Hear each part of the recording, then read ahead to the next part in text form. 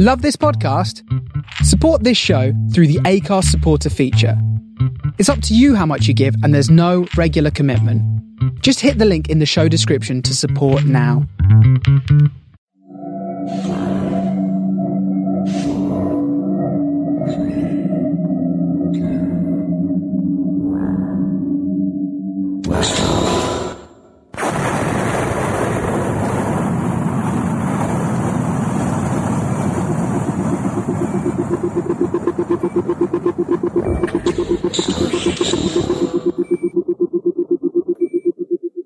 This is the StarShipSofa. Everybody, welcome, hello and welcome to show 183. I am your host, Tony C. Smith.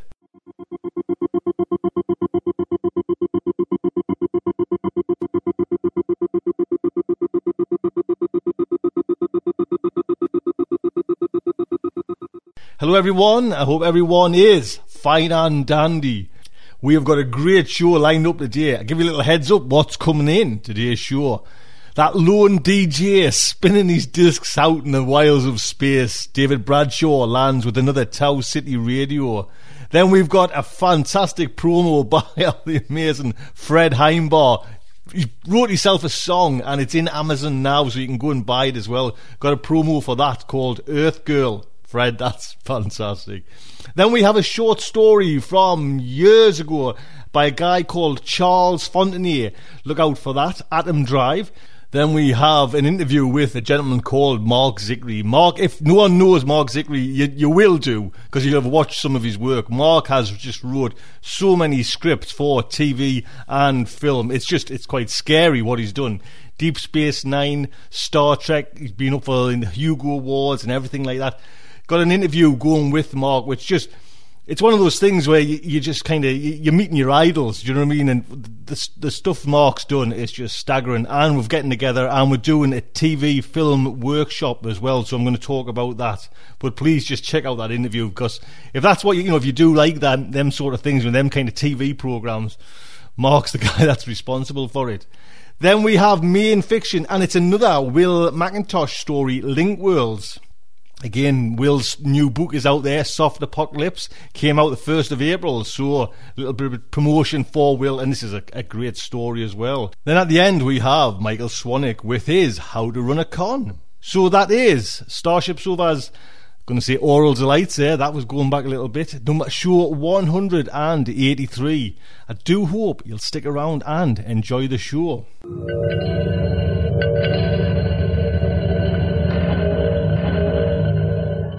So just before we get into Tau City Radio, a little bit of announcement, and it's a bit of a shame, but that's the way these things go. I'm going to knock on the head the making of StarShipSofa stories.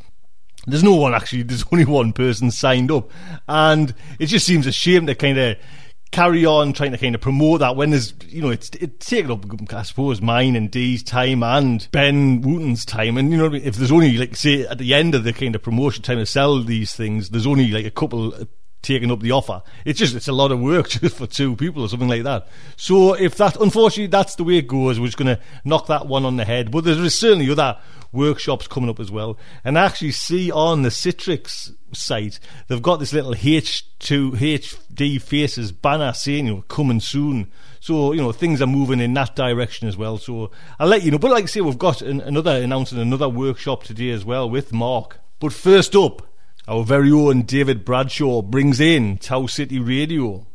Okay, folks, pop quiz time. Listen carefully to these 3 musical excerpts and tell me which one of them is featured in the soundtrack to the motion picture Star Wars. Is it number 1?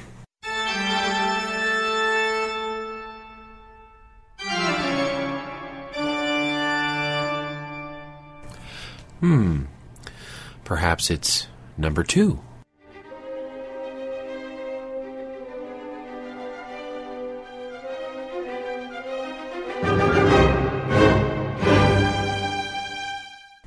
Then again, it could be number 3.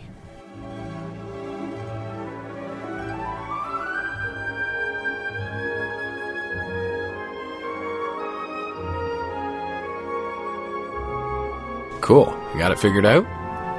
Well, stay tuned, folks, for the shocking answer coming up in just about a minute or so.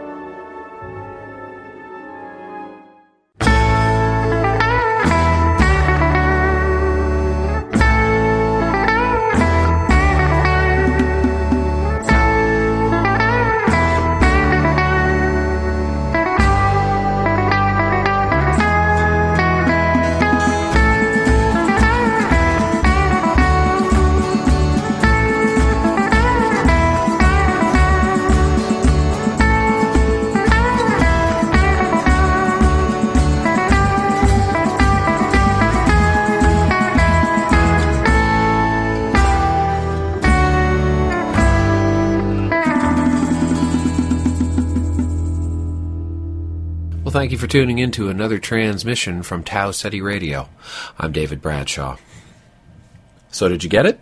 Did you figure out which of the three was from the soundtrack for Star Wars?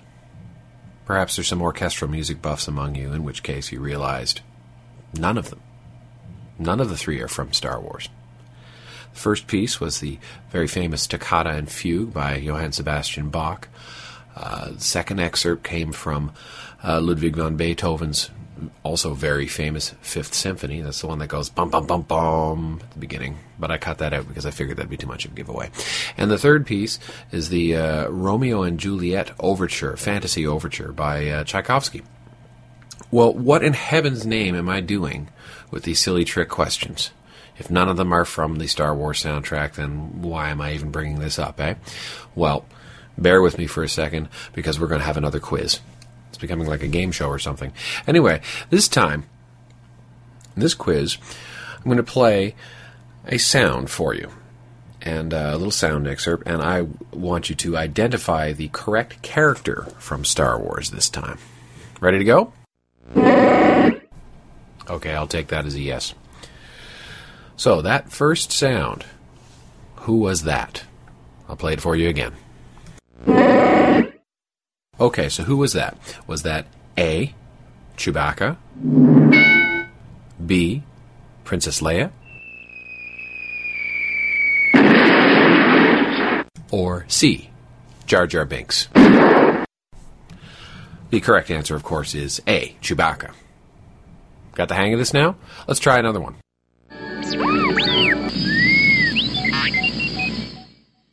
Okay, so was that lovable chirp A, R2-D2, B, Lando Calrissian,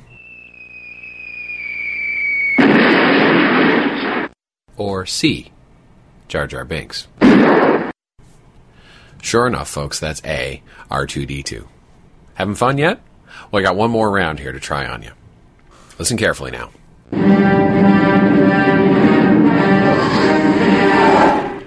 Okay, was that A, Darth Vader,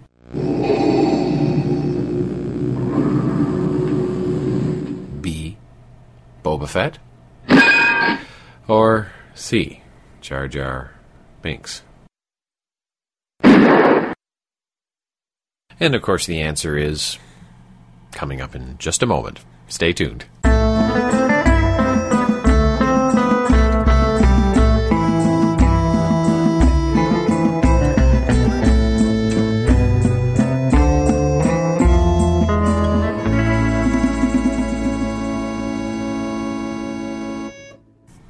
So did you catch what I did there? Did you notice something different about that last example? Well, the sound, of course, unlike the first two, the first examples, of course, being Chewbacca and R2-D2, was their voices, was actually the vocalizations of the characters themselves. Chewbacca's growl, R2-D2's distinctive chirping and beeping and whistling. The third sample, which, of course, is Darth Vader, it's not him, but it is him. It's a musical representation of him. But it's a very distinct musical representation of him. It's a melodic idea that bum, bum, bum, bum, ba bum, bum, ba bum, that's so immediately recognizable and distinct to folks who've watched these films, even sometimes without even realizing it, that it evokes the character without actually having to be his image or his voice in a visual sense on the screen or his voice directly. It's a musical representation of him. Now, this is an old orchestral technique, an old compositional technique referred to as a leitmotif. And it's nothing new. And this is where I'm going with all of this interesting quiz show stuff with regards to the Star Wars soundtrack. So far on previous editions of Tau Ceti Radio, we've been looking at a lot of music in science fiction, both the music that's depicted in the context of the story, as part of the story, as well as the soundtrack music supporting film, be it TV or theatrical release films, the music supporting them. And in most cases, what we've been talking about are very exotic sounds or unusual choices of instruments, either unconventional or new, groundbreaking, electronic, high-tech, computerized, what have you. We're going to look at something a little bit different here. That is the orchestral scores of the Star Wars films are anything but futuristic.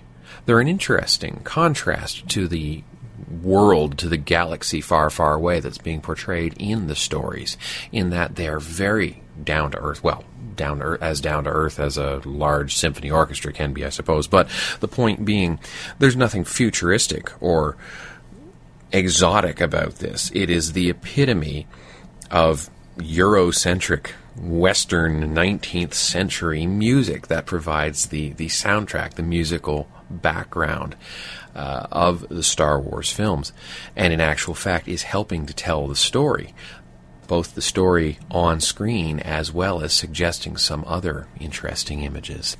Now, the quiz show at the beginning of this episode did have a point, or a couple of points actually, using the older music, the Beethoven, Bach, and Tchaikovsky music. First of all, was just illustrating the fact that really what John Williams has composed, when you listen to the Star Wars soundtrack, could fit very neatly with these older types of music. Now, the leitmotif technique that I'm talking about officially is more of a 19th century romantic and onward kind of a thing. It isn't really a concept that would have been widely in use in, say, Bach's time or even Beethoven. Really, it was only, say, around Beethoven's time that the whole idea of giving thematic titles to these orchestral compositions was really coming around. In most cases, that's why you see these older compositions usually numbered, opus number 127, BVW, what have you, from these various catalogs that they weren't specifically named, the way we name something like Magic Carpet Ride or Flight of the Bumblebee or Stairway to Heaven or something like that. They were just cataloged in the individual composer's work. By the 19th century, when you're getting into more of the romantic era of things, it became more of a practice to name tunes, because the composers were using imagery to help to guide their compositions. In many cases, they were trying to compose music that evoked in some way a certain story or related, gave an emotional reaction to their audience or drew one from the audience, I guess was the idea. The Tchaikovsky piece is referred to as a fantasy overture. Basically, the idea was that they were composing an overture to an imaginary play or an imaginary opera or performance. Imagine that we're going to have this operatic staging of the story Romeo and Juliet in this case. Well, this is what Tchaikovsky imagined as this fantastic overture to that performance that would set the mood. So throughout, he's very specifically using certain melodic ideas and images to evoke ideas about the characters, about certain events and people and things going on in the course of the Romeo and Juliet story. That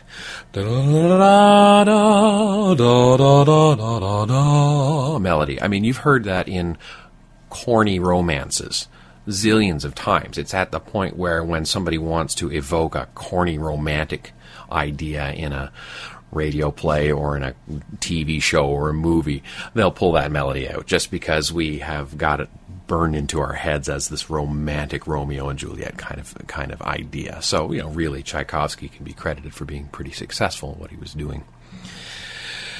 In any case, with the idea of a leitmotif that takes it in a little bit more specific a direction, the leitmotif compositional technique was to assign a melodic phrase or idea to individual characters, and in the telling of the story through the context of a musical piece, reusing that melodic idea to support the character. In the case of a film, for instance, or in a movie like Star Wars, when a character is on screen or about to appear on screen or is engaged in some significant activity, their theme will play.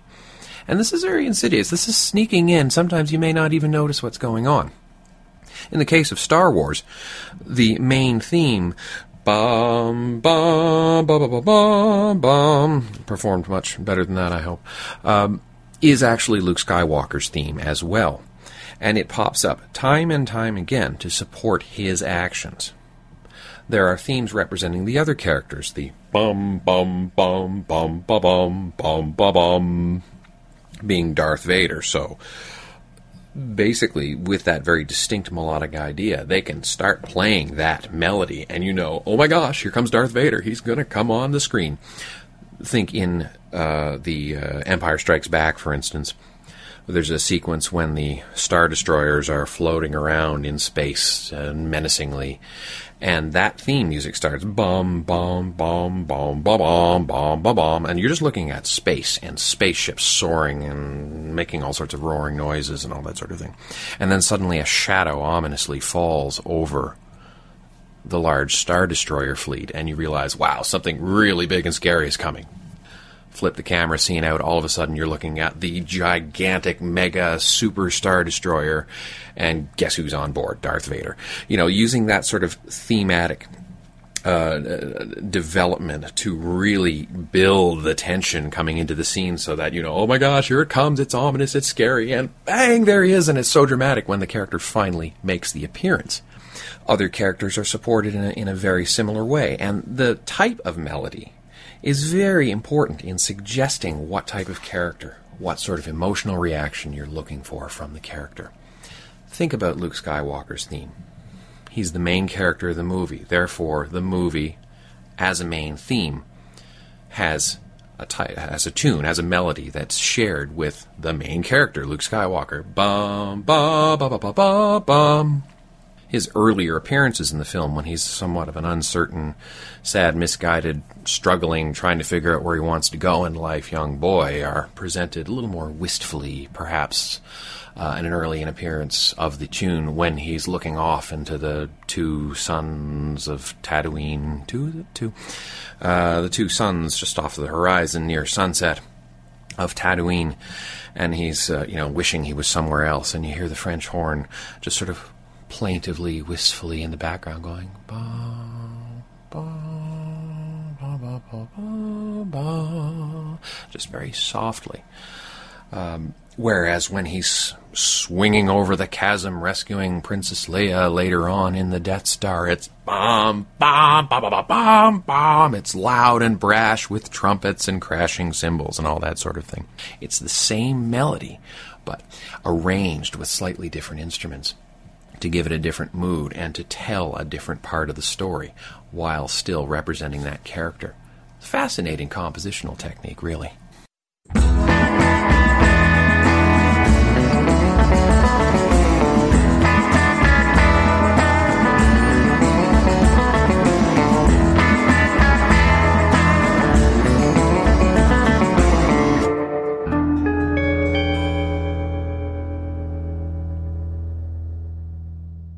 Of course, in the soundtrack to our beloved space opera Star Wars, there might be more going on than just story support or story enhancement.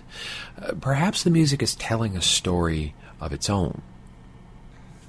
I'd like to refer to a really interesting book, Off the Planet, Music, Sound, and Science Fiction Cinema, which I have right here, and I'm going to rattle the good old paper pages for you a little bit while I read the particulars. Off the Planet, Music, Sound, and Science Fiction Cinema, edited by Philip Hayward, and it's Perfect Beat Publications, John Libby Publishing, out of England, out of the UK, if I'm not mistaken. Yes, John Libby Publishing in Eastleigh, UK, distributed in North America by Indiana University Press, and I'll put a link to all of that in the show notes. good Captain Tony Willing. Specifically, Chapter 5 of this book. This is a book, Music, Sound, and Science Fiction Cinema, just that, of a number of articles, academic articles, on the appearance and use of music in science fiction cinema film. Chapter 5 is called Nostalgia, Masculinist Discourse, and Authoritarianism in John Williams Scores for Star Wars and Close Encounters of the Third Kind by Neil Lerner. Now, we won't get into Close Encounters in this particular situation. Perhaps we can talk about that on another occasion. But really interesting article, and this book is full of interesting articles, but this one really caught my interest. It was really intriguing.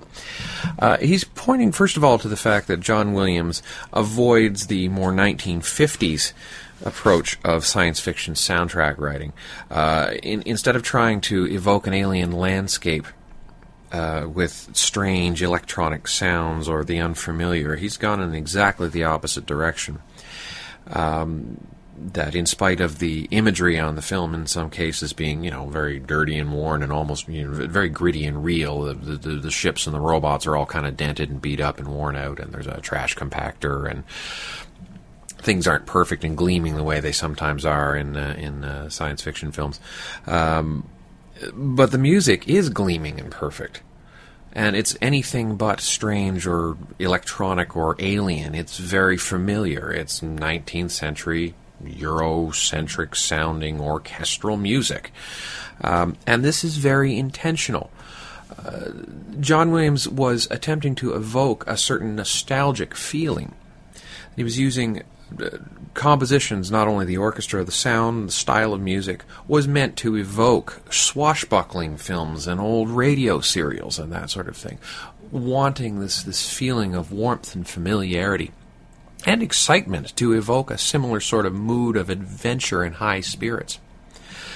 And in so doing, portray a sense of character development with our theme character, the theme of the movie again, ba ba ba ba ba ba ba, and its musical development through the film, reflecting the character development of the young boy Luke Skywalker as he becomes a man.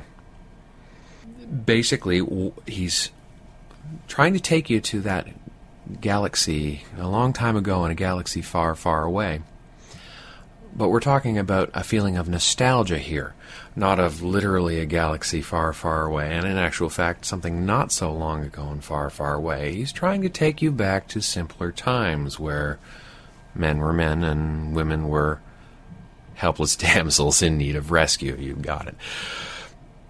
The suggestion is that there is a very masculinist slant here, and it follows Luke's development all the way through, musically speaking, reinforcing that idea that the initial portrayal of Luke as kind of a wimpy, confused kid who doesn't quite know where he wants to go and whines a little bit, and his theme is presented weakly and softly or distantly at first.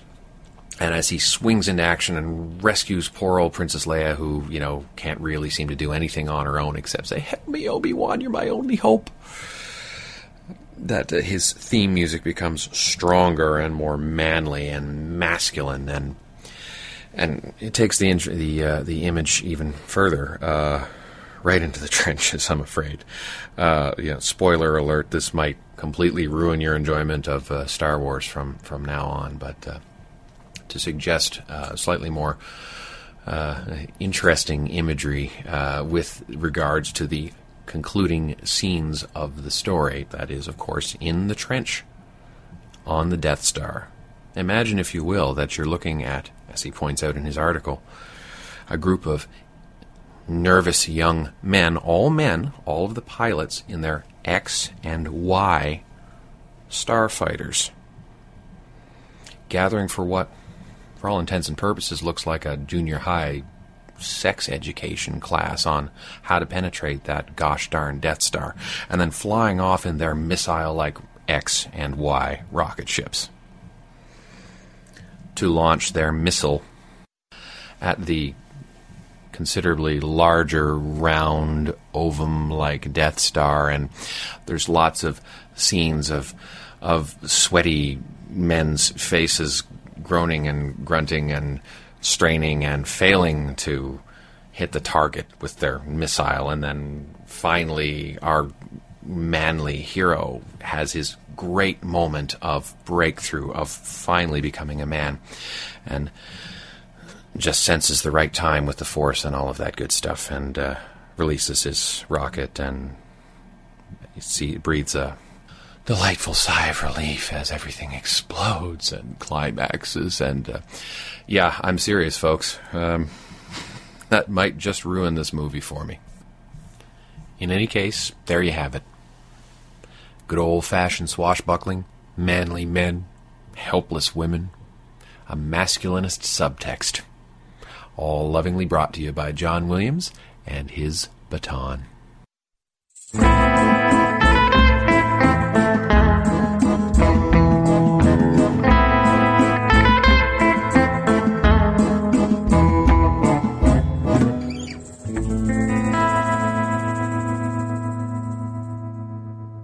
But enough of the smut, folks. Let's try to put some fun back into Star Wars, shall we? Have yourself a look at jeremymessersmith.com. That website is absolutely filled with artwork, photographs, cool things to buy like T-shirts, and music, and more music. Jeremy lives in Minneapolis in the good old US of A. And his music has been featured on the ABC and NBC television networks, as well as MTV, on ABC on the Ugly Betty TV show, and NBC the show Chuck has featured his music as well. He's also done some absolutely delightful short animations, including one depicting the entire Star Wars trilogy in about 2 minutes, consisting of animated paper cutouts, and it's absolutely amazing. So I certainly recommend getting over to his website and having a look at that. And to go with that, we have his song, Tatooine.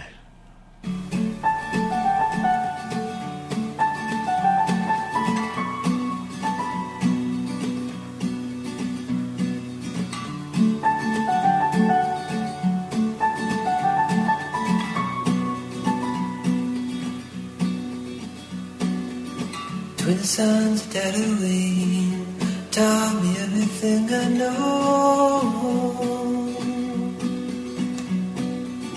Twin sons of Tatooine taught me everything I know. There's room up there for second chances. Singles are fine, but doubles are fantastic. I'd like to think that there's a star for me and you, spinning round, falling for one another.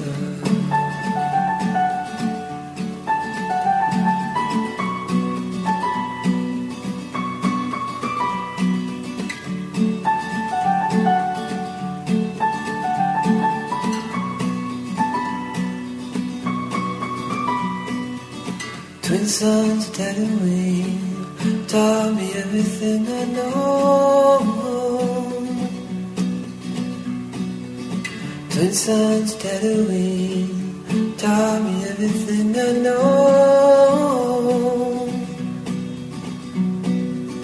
Solos are fine, but duets are romantic. A pair is grand, and a trio would be disastrous. I'd like to think there's a star for me and you, spinning round, falling for one another.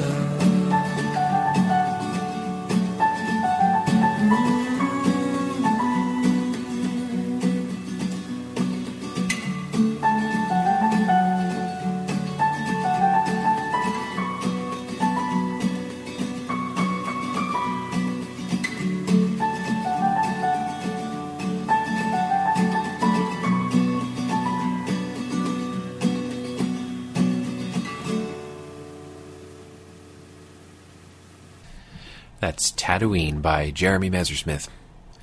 I'd like to thank Parish Solanki for bringing Jeremy's work to my attention. So thank you, Parish, and of course, thank you, Jeremy. Well,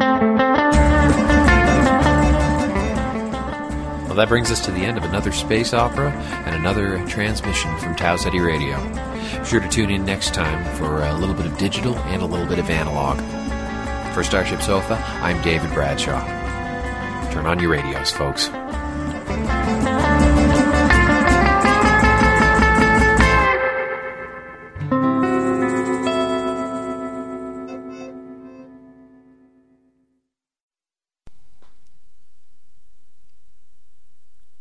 David, what can I say? Honestly, I'm just so pleased you've come on board Starship Sofa there and is the regular host and DJ.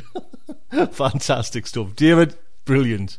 And in keeping in the music theme, our very own Fred Heimbar has just delivered this crazy song there. Please, I've went and bought it. Go and treat yourself. I think it's 99 cents, 99 whatever, pounds, dollars. It's cheap as chips and he's worked so hard on it. Fred. Hi, folks. Fred Heimbaugh here. I'm grateful for the opportunity to tell you about my new song called Earth Girl.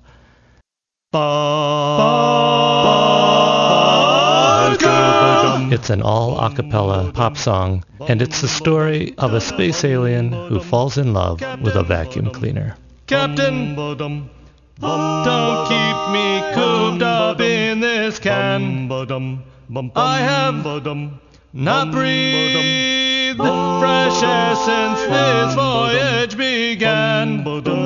Planet Earth looks like land I want out to explore. Let me meet some cute natives, please unseal the door. I see you in the window, Earth girl. You are the one for me, my Earth girl.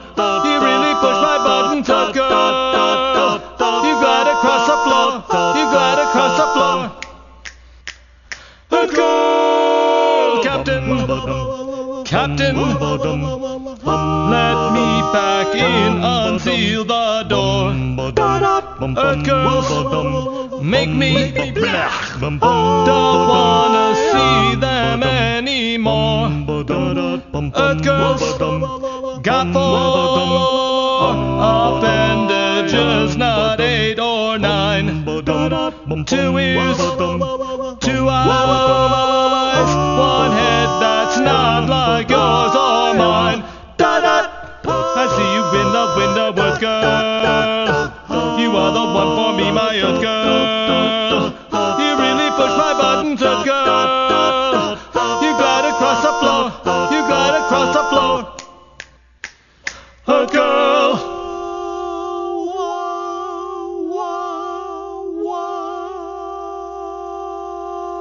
Earth girl. Earth girl. You're not like others from this place. Tall and slender, metallic, pull up on your base. Love your dirt bag, your darling power cord unwound.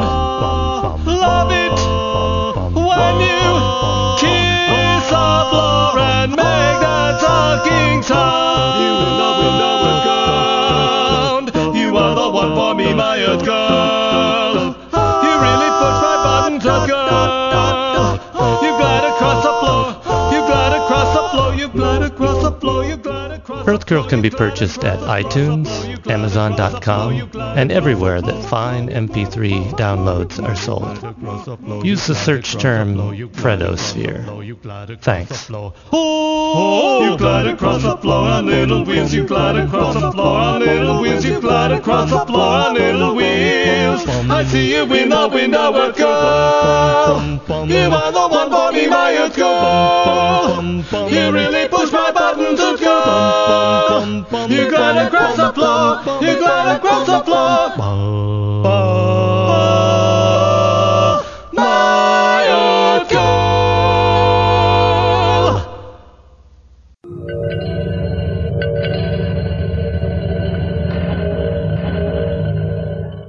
There you go. I put a link on if you want to go over and treat yourself to Fred's song. Fantastic. So, short story time. It is by Charles L. Fontenay, and I haven't really got much kind of info on Charles Fontenay. He was born 1917 and he died 2007. Basically, he was an American journalist and science fiction writer. He wrote science fiction novels and short stories. This story is narrated by Jim Phillips. Jim has done a couple of stories for the good old sofa, and no doubt he will do some more as well. So the Starship Sofa is very proud to present Atom Drive by Charles Fontenay. The two spaceship crews were friendly enemies, sitting across the table from each other for their last meal before blastoff.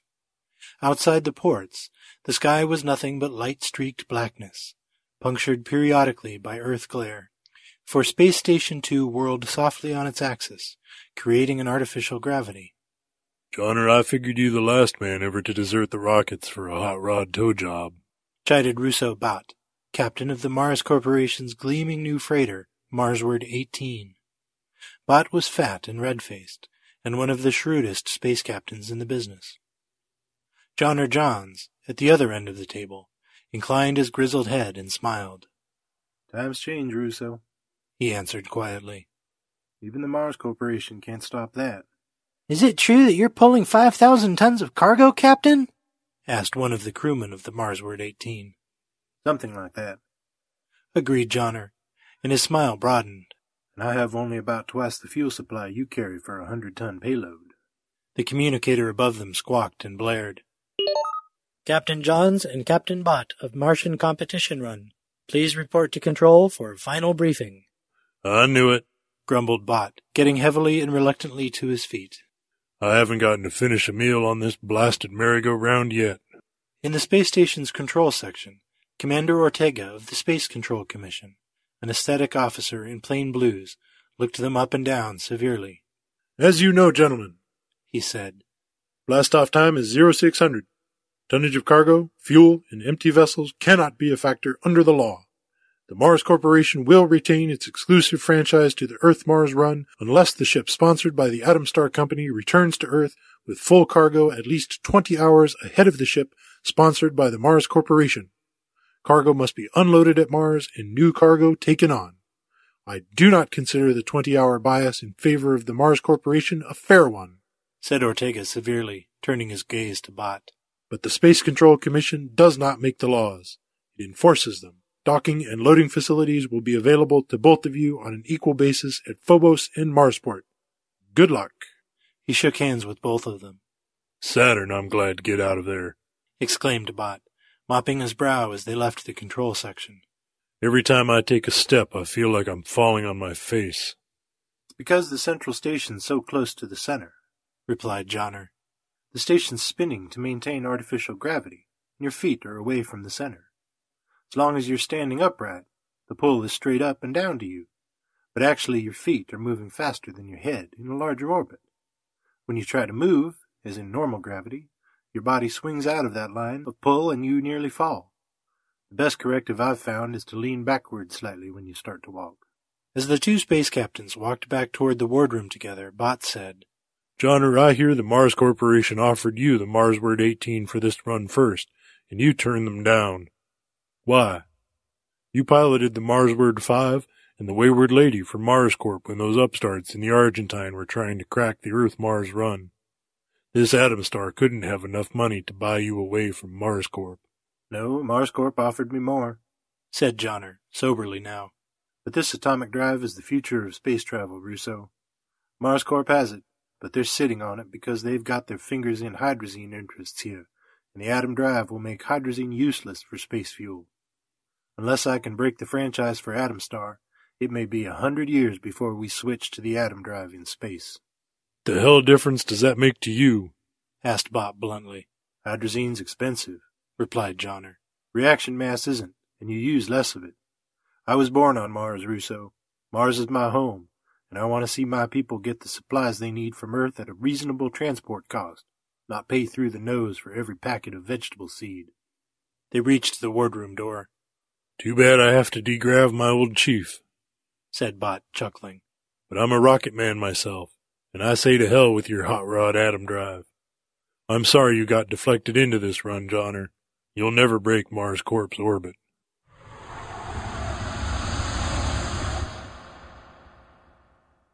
The Marsward 18 was a huge vessel, the biggest the Mars Corporation ever had put into space.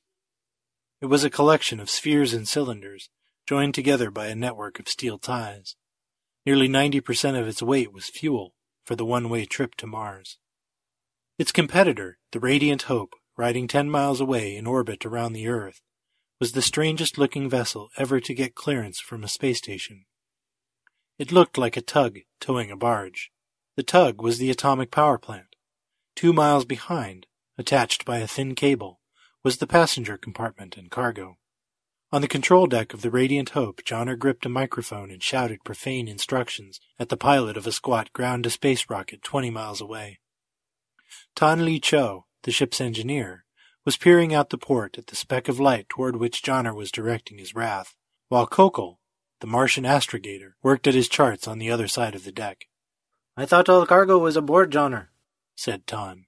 "It is," said Johnner, laying the mic aside. "That G-boat isn't hauling cargo. It's going with us. I'm not taking any chances on MarsCorp refusing to ferry our cargo back and forth at Mars." "He is plotted, Johnner," boomed Kogel, turning his head to peer at them with huge eyes through the spidery tangle of his thin, double-jointed arms and legs. He reached an 8-foot arm across the deck and handed Johnner his figures. Johnner gave them to Tan. "Figure out power for that one, Tan," ordered Johnner, and took his seat in the cushioned control chair. Tan pulled a slide rule from his tunic pocket, but his black almond eyes rested quizzically on Johnner. "It's 4 hours before blastoff," he reminded. "I've cleared power for this with space control," replied Johnner. "That planet-loving G-boat jockey missed orbit. We'll have to swing out a little and go to him." On a conventional spacecraft, the order for acceleration would have sent the engineer to the engine deck to watch his gauges and report by intercom. But the Radiant Hope's engine deck was the atomic tug 2 miles ahead, which Tan, in heavy armor, would enter only in emergencies. He calculated for a moment, then called softly to Johnner. "Pile 1 in 10. "In 10, confirmed Johnner, pulling a lever on the calibrated gauge of the radio control. "Pile 2 in 15. "In 15. "Check. I'll have the length of burst figured for you in a jiffy." A faint glow appeared around the atomic tug far ahead, and there was the faintest shiver in the ship. But after a moment, Kokol said in a puzzled tone, "No G's, Johnner. Engine not work?"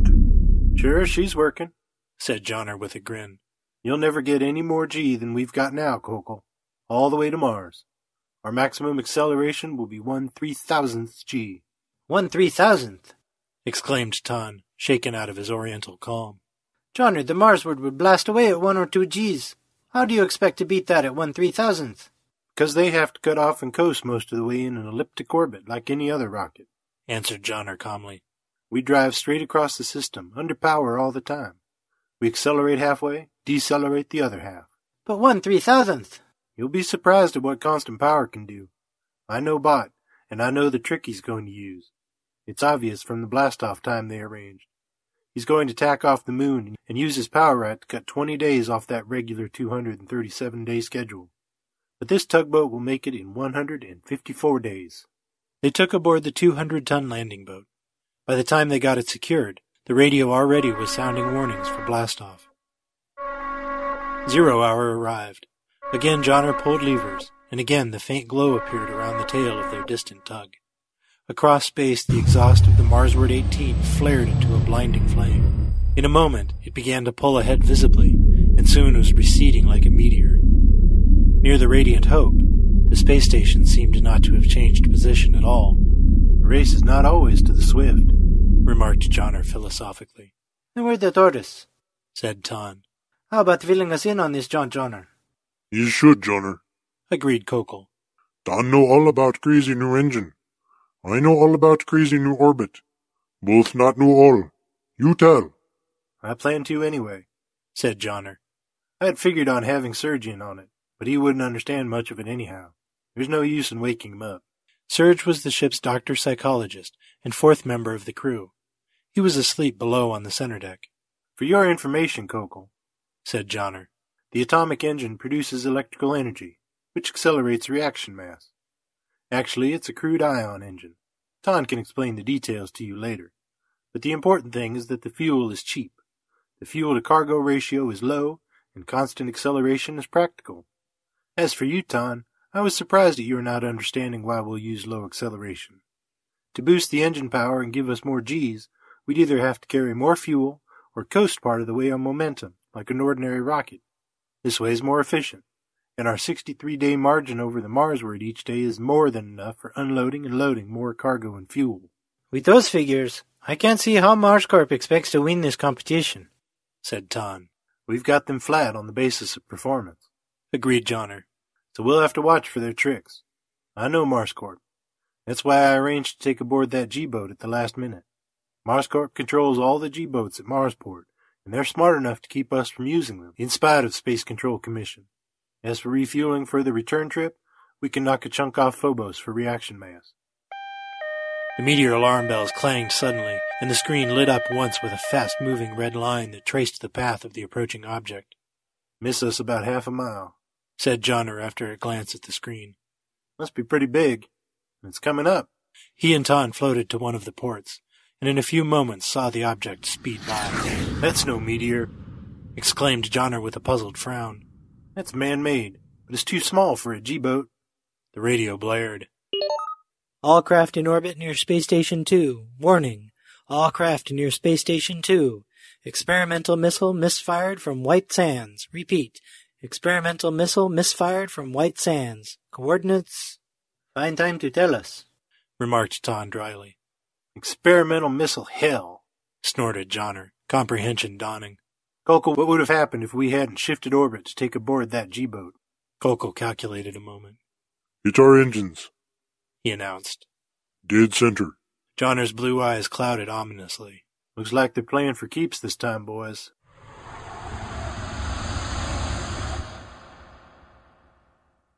The Brotherhood of Spacemen is an exclusive club. Any captain, astrogator, or engineer is likely to be well known to his colleagues, either personally or by reputation. The ship's doctor-psychologist is in a different category. Most of them sign on for a few runs for the adventure of it, as a means of getting back and forth between planets without paying the high cost of passage, or to pick up even more money than they can get from lucrative planet-bound practice. Johnner did not know Surge, the Radiant Hope's doctor. Neither Ton nor Kokol had ever heard of him, but Surge appeared to know his business well enough, and was friendly enough. It was Surge's first trip, and he was very interested in the way the ship operated. He nosed into every corner of it and asked 100 questions a day. You're as inquisitive as a cadet spaceman, Surge, Johnner told him on the 25th day out. Everybody knew everyone else well by then, which meant that Johnner and Kokol, who had served together before, had become acquainted with Ton and Surge. There's a lot to see and learn about space, Captain, said Surge. He was a young fellow, with fair hair and an easy grin. Think I could go outside? If you keep the lifeline hooked on, the suits have magnetic shoes to hold you to the hull of the ship, but you can lose your footing. Thanks, said Surge. He touched his hand to his forehead and left the control deck. Johnner, near the end of his 8-hour duty shift, watched the dials. The red light showing the inner airlock door was open blinked on. It blinked off, and then the outer airlock indicator went on and off. A shadow fell across Johnner briefly. He glanced at the port and reached for the microphone. Careful, and don't step on any of the ports, he warned Surge. Magnetic souls won't hold on them. I'll be careful, sir, answered Surge. No one but a veteran spaceman would have noticed the faint quiver that ran through the ship, but Johnner felt it. Automatically he swung his control chair and his eyes swept to the bank of dials. At first he saw nothing. The outer lock light blinked on and off, then the inner lock indicator. That was Surge coming back inside. Then Johnner noted that the hand on one dial rested on 0. Above the dial was the word, acceleration. His eyes snapped to the radio controls. The atomic pile levers were still at their proper calibration. The dials above them said the engines were working properly. The atomic tug was still accelerating, but passengers and cargo were in free fall. Swearing, Johnner jerked at the levers to pull out the piles aboard the tug. A blue flash flared across the control board, momentarily blinding him. Johnner recoiled, only his webbed safety belt preventing him from plummeting from the control chair. He swung back anxiously to the dials, brushing futilely at the spots that swam before his eyes. He breathed a sigh of relief. The radio controls had operated. The atomic engines had ceased firing. Tentatively, cautiously, he reversed the lever. There was no blue flash this time. but neither did the dials quiver. He swore. Something had burned out in the radio controls. He couldn't reverse the tug. He punched the general alarm button viciously, and the raucous clangor of the bell sounded through the confines of the ship. One by one, the other crew members popped up to the control deck from below. He turned the controls over to Kokol. "Take readings on that damn tug," Johnner ordered. "I think our cable broke. Don, let's go take a look." When they got outside, they found about a foot of the 1-inch cable still attached to the ship. The rest of it, drawn away by the tug before Johnner could cut acceleration, was out of sight. "Can it be welded, Ton?" "It can, but it'll take a while," replied the engineer slowly. "First we'll have to reverse that tug and get the other end of that brake." "Damn, and the radio controls burnt out. I tried to reverse it before I sounded the alarm. Ton, how fast can you get those controls repaired?" "Great space!" exclaimed Ton softly. "Without seeing it, I'd say at least 2 days, Johnner. Those controls are complicated as hell." They re-entered the ship. Kokol was working at his diagrams, and Serge was looking over his shoulder. Johnner took a heat gun quietly from the rack and pointed it at Serge. "You'll get below, mister," he commanded grimly. "You'll be handcuffed to your bunk from here on out." Sir, I don't understand," stammered Serge. "Like hell you don't. You cut that cable," Johnner accused. Serge started to shrug, but he dropped his eyes. They paid me," he said in a low tone. "They paid me 1,000 solars." "What good would $1,000 do you when you're dead, Serge? Dead of suffocation and drifting forever in space." Serge looked up in astonishment. "Why, you can still reach Earth by radio easy," he said. "It wouldn't take long for a rescue ship to reach us." "Chemical rockets have their limitations," said Johnner coldly. "And you don't realize what speed we've built up with steady acceleration. We'd head straight out of the system, and nothing could intercept us, if that tug had gotten too far before we'd noticed it was gone." He jabbed the white-faced doctor with the muzzle of the heat gun. "Get below," he ordered. "I'll turn you over to space control at Mars." When Serge had left the control deck, Johnner turned to the others. His face was grave. "That tug picked up speed before I could shut off the engines, after the cable was cut," he said. "It's moving away from us slowly, and at a tangent. And solar gravity's acting on both bodies now. By the time we get those controls repaired, the drift may be such that we'll waste weeks maneuvering the tug back." "I could jet out to the tug in a spacesuit before it gets too far away," said Ton thoughtfully. "But that wouldn't do any good. There's no way of controlling the engines at the tug. It has to be done by radio." "If we get out of this, remind me to recommend that atomic ships always carry a spare cable," said Johnner gloomily. "If we had one, we could splash them and hold the ship to the tug while the controls are repaired." "That's right," exclaimed Johnner, brightening. "Most of our cargo's cable. That 4,000-ton spool we're hauling back there is 6,000 miles of cable to lay a television network between the Martian cities." "Television cable," repeated Ton doubtfully. "Will that be strong enough?" "It's bound in Flonat, that new fluorine compound. It's strong enough to tow this whole cargo at a couple of Gs. There's nothing aboard the ship that would cut a length off it. A heat gun at full power wouldn't even scorch it. But we can unwind enough of it and block the spool. It'll hold the ship to the tug until the controls can be repaired. Then we can reverse the tug and weld the cable." "You mean the whole 6,000 miles of it's in one piece?" demanded Ton in astonishment. "That's not so much. The cable-laying steamer Domina carried 3,000 miles in one piece to lay Atlantic cables in the early 20th century." "But how'll we ever get 4,000 tons in one piece down to Mars?" asked Ton. "No G-boat can carry that load." Johnner chuckled. "Same way they got it up from Earth to the ship," he answered. "They attached one end of it to the G-boat and sent it up to orbit, then wound it up on a fast winch. Since the G-boat will be decelerating to Mars, the unwinding will have to be slowed or the cable would tangle itself all over Syrtis." "Sounds like it's made to order," said Ton, grinning. "I'll get into my spacesuit." "You'll get to work on the radio controls," contradicted Johnner, getting up. "That's something I can't do, and I can get into a spacesuit and haul a length of cable out to the tug.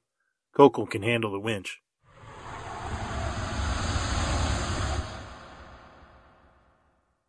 DeVitt, the Atom Star Company's representative at Mars City, and Kruger of the Space Control Commission were waiting when the Radiant Hope's G-boat dropped down from the Phobos station and came to rest in a wash of jets.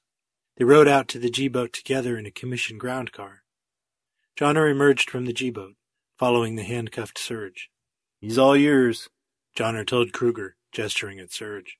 You have my radio reports on the cable cutting, and I'll make my log available to you. Kruger put his prisoner in the front seat of the ground car beside him, and Johnner climbed in the back seat with DeVete. I brought the crates of dyes for the ground car factory down this time, Johnner told DeVete. We'll bring down all the loose cargo before shooting the television cable down. While they're unloading the G-boat, I wish you'd get the tanks refilled with hydrazine and nitric acid. I've got enough to get back up, but not enough for a round trip. What do you plan to do? Asked DeVete. He was a dark-skinned, long-faced man with a sardonic twist to his mouth. I've got to sign on a new ship's doctor to replace Surge. When the Marsward comes in, Mars Corp will have a dozen G-boats working around the clock to unload and reload her. With only one G-boat, we've got to make every hour count. We still have reaction mass to pick up on Phobos. Right, agreed DeVete. You can take the return cargo up in one load, though. It's just 20 tons of Martian relics for the Solar Museum. Mars to Earth cargoes run light. At the administration building, Johnner took his leave of DeVete and went up to the Space Control Commission's personnel office on the second floor. He was in luck. On the board, as applying for a Mars-Earth run as ship's doctor-psychologist, was one name: Lana Eldon. He looked up the name in the Mars City directory and dialed into the city from a nearby telephone booth. A woman's voice answered. Is Lana Eldon there? Asked Johnner. I'm Lana Eldon, she said. Johnner swore under his breath. A woman. But if she weren't qualified, her name would not have been on the commission board. The verbal contract was made quickly, and Johnner cut the commission monitor into the line to make it binding. That was done often when rival ships, even of the same line, were bidding for the services of crewmen. Blast-off time is 2100 tonight, he said, ending the interview. Be here. Johnner left the personnel office and walked down the hall. At the elevator, DeVete and Kruger hurried out, almost colliding with him. Johnner, we've run into trouble, exclaimed DeVete. Space Fuels won't sell us any hydrazine and nitric acid to refuel the tanks. They say they have a new contract with Mars Corp that takes all their supply. Contract hell, snorted Johnner. Mars Corp owns Space Fuels. What can be done about it, Kruger? Kruger shook his head. I'm all for you, but Space Control has no jurisdiction, he said. If a private firm wants to restrict its sales to a franchise line, there is nothing we can do about it. If you had a franchise, we could force them to allot fuel on the basis of cargo handled, since Space Fuels has a monopoly here. But you don't have a franchise yet. Johnner scratched his gray head thoughtfully. It was a serious situation. The atom-powered Radiant Hope could no more make a planetary landing than the chemically powered ships. Its power gave a low, sustained thrust that permitted it to accelerate constantly over long periods of time. To beat the powerful pull of planetary surface gravity, the terrific burst of quick energy from the streamlined G-boats, the planetary landing craft, was needed. We can still handle it, Johnner said at last. With only 20 tons return cargo, we can take it up this trip. Add some large parachutes to that, DeVete. We'll shoot the end of the cable down by signal rocket out in the lowlands and stop the winch when we've made contact, long enough to attach the rest of the cargo to the cable. Pull it down with the cable, and with Mars's low gravity, the parachutes will keep it from being damaged. But when Johnner got back to the landing field to check on unloading operations, his plan was smashed. As he approached the G-boat, a mechanic wearing an ill-concealed smirk came up to him. Captain, looks like you sprung a leak in your fuel line, he said. All your hydrazine's leaked out in the sand. Johnner swung from the waist and knocked the man flat. Then he turned on his heel and went back to the administration building to pay the 10-credit fine he would be assessed for assaulting a spaceport employee.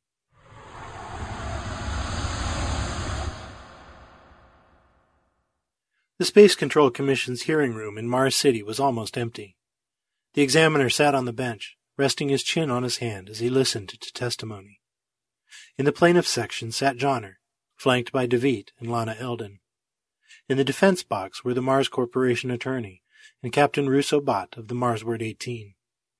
Kruger, seated near the rear of the room, was the only spectator. The Mars Corporation attorney had succeeded in delaying the final hearing more than a 42-day Martian month by legal maneuvers. Meanwhile, the Marsward 18 had blasted down to Phobos, and G-boats had been shuttling back and forth, unloading the vessel and reloading it for the return trip to Earth. When testimony had been completed, the examiner shuffled through his papers. He put on his spectacles and peered over them at the litigants. It is the ruling of this court, he said formally, that the plaintiffs have not presented sufficient evidence to prove tampering with the fuel line of the G-boat of the spaceship Radiant Hope. There is no evidence that it was cut or burned, but only that it was broken. The court must remind the plaintiffs that this could have been done accidentally through inept handling of cargo. Since the plaintiffs have not been able to prove their contention, this court of complaint has no alternative than to dismiss the case. The examiner arose and left the hearing room. Bott waddled across the aisle, puffing. Too bad, Johnner, he said. I don't like the stuff Mars Corp's pulling, and I think you know I don't have anything to do with it. I want to win, but I want to win fair and square. If there's anything I can do to help. Haven't got a spare G-boat in your pocket, have you? Retorted Johnner with a rueful smile. Bott pulled at his jowls. Marsward isn't carrying G-boats, he said regretfully. They all belong to the port, and Mars Corp's got them so tied up you'll never get a sniff of one. But if you want to get back to your ship, Johnner, I can take you up to Phobos with me as my guest. Johnner shook his head. I figure on taking the Radiant Hope back to Earth, he said.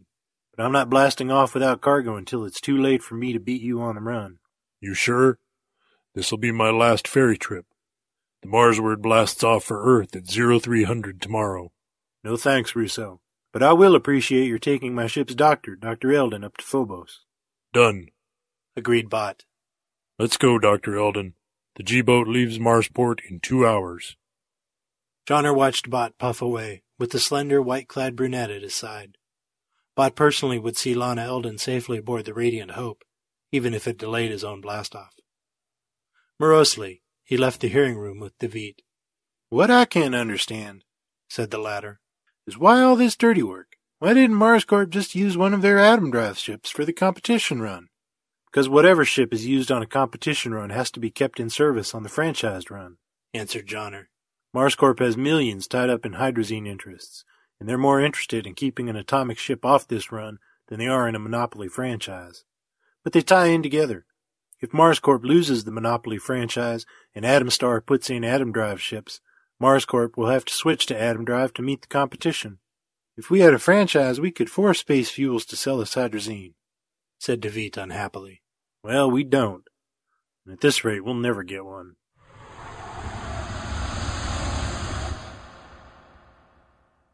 Johnner and DeVete were fishing at the Mars City Recreation Center.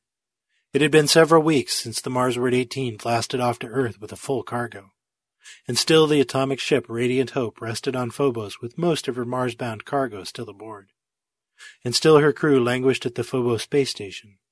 And still Johnner moved back and forth between Mars City and Marsport daily, racking his brain for a solution that would not come. How in space do you get 20 tons of cargo up to an orbit 5,800 miles out without any rocket fuel?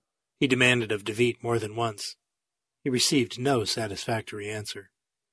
The recreation center was a 2-acre park that lay beneath the plastic dome of Mars City.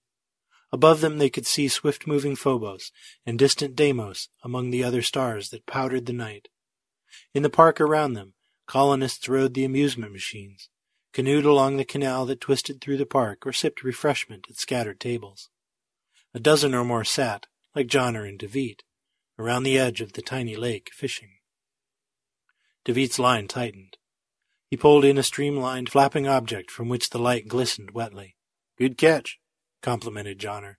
It's worth a full credit. DeVete unhooked his catch and laid it on the bank beside him. It was a metal fish. Live fish were unknown on Mars.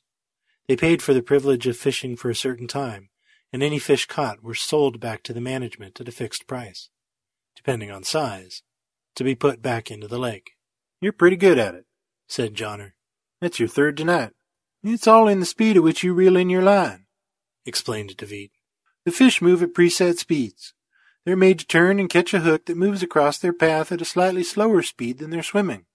The management changes the speeds once a week to keep the fishermen from getting too expert. You can't beat the management, chuckled Johnner. But if it's a matter of matching orbital speeds to make contact, I ought to do pretty well when I get the hang of it. He cocked an eye up toward the transparent dome. Phobos had moved across the sky into Capricorn since he last saw her. His memory automatically ticked off the satellite's orbital speed, 1.32 miles a second, speed in relation to planetary motion. Why go over that again? One had to have fuel first. Meanwhile, the Radiant Hope lay idle on Phobos, and its crew whiled away the hours at the space station inside the moon, their feet spinning faster than their heads. No, that wasn't true on Phobos, because it didn't have a spin to impart artificial gravity, like the space stations around Earth. He sat up suddenly. DeVete looked at him in surprise. Johnner's lips moved silently for a moment. Then he got to his feet. "Where can I use a radiophone?" he asked. "One in my office," said DeVete, standing up. "Let's go, quick, before Phobos sets." They turned in their rods, DeVete collecting the credits for his fish, and left the recreation center. When they reached the Atom Star Company's Martian office, Johnner plugged in the radiophone and called the Phobos space station. He got Tan. "All of you get aboard," Johnner ordered. "Then have Coco call me." He signed off and turned to DeVete. "Can we charter a plane to haul our earthbound cargo out of Marsport?" "A plane? I suppose so. Where do you want to haul it?" "Cherax is as good as any other place, but I need a fast plane." "I think we can get it. Marscorp still controls all the airplanes, but the Mars government keeps a pretty strict finger on their planet-bound operations. They can't refuse a cargo haul without good reason." "Just to play safe, have some friend of yours whom they don't know charter the plane in his name. They won't know it's us till we start loading cargo." "Right," said DeVete, picking up the telephone. "I know just the man."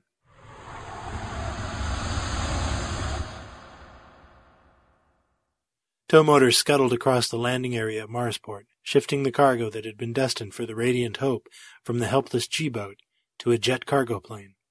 Nearby, watching the operation, were Johnner and DeVete, with the Marsport agent of Mars Air Transport Company. "We didn't know Atom Star was the one chartering the plane until you ordered the G-boat cargo loaded on it," confessed the Mars Air agent. "I see you and Mr. DeVete are signed up to accompany the cargo. You'll have to rent suits for the trip. We have to play it safe, and there's always the possibility of a forced landing." "There are a couple of spacesuits aboard the G-boat that we'll want to take along," said Johnner casually. "We'll just wear those instead." "Okay." The agent spread his hands and shrugged. "Everybody at Marsport knows about you bucking Marscorp, Captain. What you expect to gain by transferring your cargo to Cherax is beyond me, but it's your business." An hour later, the chartered airplane took off with a thunder of jets. Aboard was the 20-ton cargo the Radiant Hope was supposed to carry to Earth, plus some large parachutes. The Mars Air pilot wore a light suit with plastic helmet designed for survival in the thin, cold Martian air. Johnner and DeVete wore the bulkier spacesuits. 5 minutes out of Marsport, Johnner thrust the muzzle of a heat gun in the pilot's back. "Set it on automatic, strap on your parachute, and bail out," he ordered. "We're taking over." The pilot had no choice. He went through the plane's airlock and jumped, helped by a hearty boost from Johnner. His parachute blossomed out as he drifted down toward the green Syrtis Major lowland. Johnner didn't worry about him. He knew the pilot's helmet radio would reach Marsport, and a helicopter would rescue him shortly. "I don't know what you're trying to do, Johnner," said DeVete apprehensively over his space helmet radio. "But whatever it is, you'd better do it fast. They'll have every plane on Mars looking for us in half an hour." "Let 'em look, and keep quiet a while," retorted Johnner. "I've got some figuring to do." He put the plane on automatic, took off the spacesuit handhooks, and scribbled figures on a scrap of paper. He tuned in the plane's radio and called Kokol on Phobos. They talked to each other briefly in Martian. The darker green line of a canal crossed the green lowland below them. "Good, there's Drosinus," muttered Johnner. "Let's see, time 1424 hours, speed 660 miles an hour." Johnner boosted the jets a bit and watched the terrain. "By Saturn, I almost overran it," he exclaimed. "DeVete, smash out those ports." "Break out the ports," repeated DeVete. "That'll depressurize the cabin." "That's right, so you better be sure your spacesuit's secure." Obviously puzzled, DeVete strode up and down the cabin, knocking out its 6 windows with the handhooks of his spacesuit. Johnner maneuvered the plane gently and set it on automatic. He got out of the pilot's seat and strode to the right front port. Reaching through the broken window, he pulled in a section of cable that was trailing alongside. While the baffled DeVete watched, he reeled it in until he brought up the end of it, to which was attached a fish-shaped, finned metal missile. Johnner carried the cable end and the attached missile across the cabin and tossed it out the broken front port on the other side, swinging it so that the 700-mile-an-hour slipstream snapped it back in through the rearmost port like a bullet. "Pick it up and pass it out the right rear port," he commanded. "We'll have to pass it to each other from port to port. The slipstream won't let us swing it forward and through." In a few moments, the two of them had worked the missile and the cable end to the right front port and in through it. Originating above the plane, it now made a loop through the 4 open ports. Johnner untied the missile and tied the end to the portion which came into the cabin, making a bowline knot of the loop. DeVete picked up the missile from the floor where Johnner had thrown it. "Looks like a spent rocket shell," he commented. "It's a signal rocket," said Johnner. The flare trigger was disconnected. He picked up the microphone and called the Radiant Hope on Phobos. "We've hooked our fish, Kokol," he told the Martian, and laid the mic aside. "Means we'd better strap in," said Johnner, suiting the action to the words. "You're in for a short trip to Phobos, DeVete." Johnner pulled back slowly on the elevator control, and the plane began a shallow climb. At 700 miles an hour, it began to attain a height at which its broad wings, broader than those of any terrestrial plane, would not support it. "I'm trying to decide," said DeVete with forced calm, "whether you flipped your helmet." "Nope," answered Johnner. "Trolling for those fish in Mars City gave me the idea. The rest was no more than an astrogation problem, like any rendezvous with a ship in a fixed orbit, which Kokol could figure. Remember that 6,000-mile television cable the ship's hauling? Kokol just shot the end of it down to Mars' surface by signal rocket. We hooked on, and now he'll haul us up to Phobos. He's got the ship's engine hooked onto the cable winch." The jets coughed and stopped. The plane was out of fuel. It was on momentum, to be drawn by the cable, or snap it and fall. "Impossible!" cried DeVete in alarm. "Phobos' orbital speed is more than a mile a second. No cable can take the sudden difference in that in the speed we're traveling. When the slack is gone, it'll break." "The slack's gone already. You're thinking of the speed of Phobos, at Phobos. At this end of the cable, we're like the head of a man in the control section of a space station, which is traveling slower than his feet because its orbit is smaller, but it revolves around the center in the same time. Look," Johnner added, "I'll put it in round numbers. Figure your cable as part of a radius of Phobos' orbit. Phobos travels at 1.32, but the other end of the radius travels at 0 because it's at the center. The cable end, the Martian surface, travels at a speed in between, roughly 1,200 miles an hour, but it keeps up with Phobos' revolution. Since the surface of Mars itself rotates at 500 miles an hour, all I had to do was boost the plane up to 700 to match the speed of the cable end. That cable will haul a hell of a lot more than 20 tons, and that's all that's on it right now. By winching us up slowly, there'll never be too great a strain on it." DeVete looked apprehensively out of the port. The plane was hanging sideways now, and the distant Martian surface was straight out the left-hand ports. The cable was holding. "We can make the trip to Earth 83 days faster than the Marsward," said Johnner. "They have only about 20 days start. It won't take us but a few days to make Phobos and get this cable and the rest of the cargo shot back to Mars. Atomstar will get its franchise, and you'll see all spaceships switching to the atomic drive within the next decade." "How about this plane?" asked DeVete. "We stole it, you know. You can hire a G-boat to take it back to Marsport," said Johnner with a chuckle. "Pay Mars Air for the time in the broken ports, and settle out of court with that pilot we dropped. I don't think they'll send you to jail, DeVete." He was silent for a few minutes. "By the way, DeVete," said Johnner then, "radio Atomstar to buy some flown-out cable of their own and ship it to Phobos. Damned if I don't think this is cheaper than G-boats."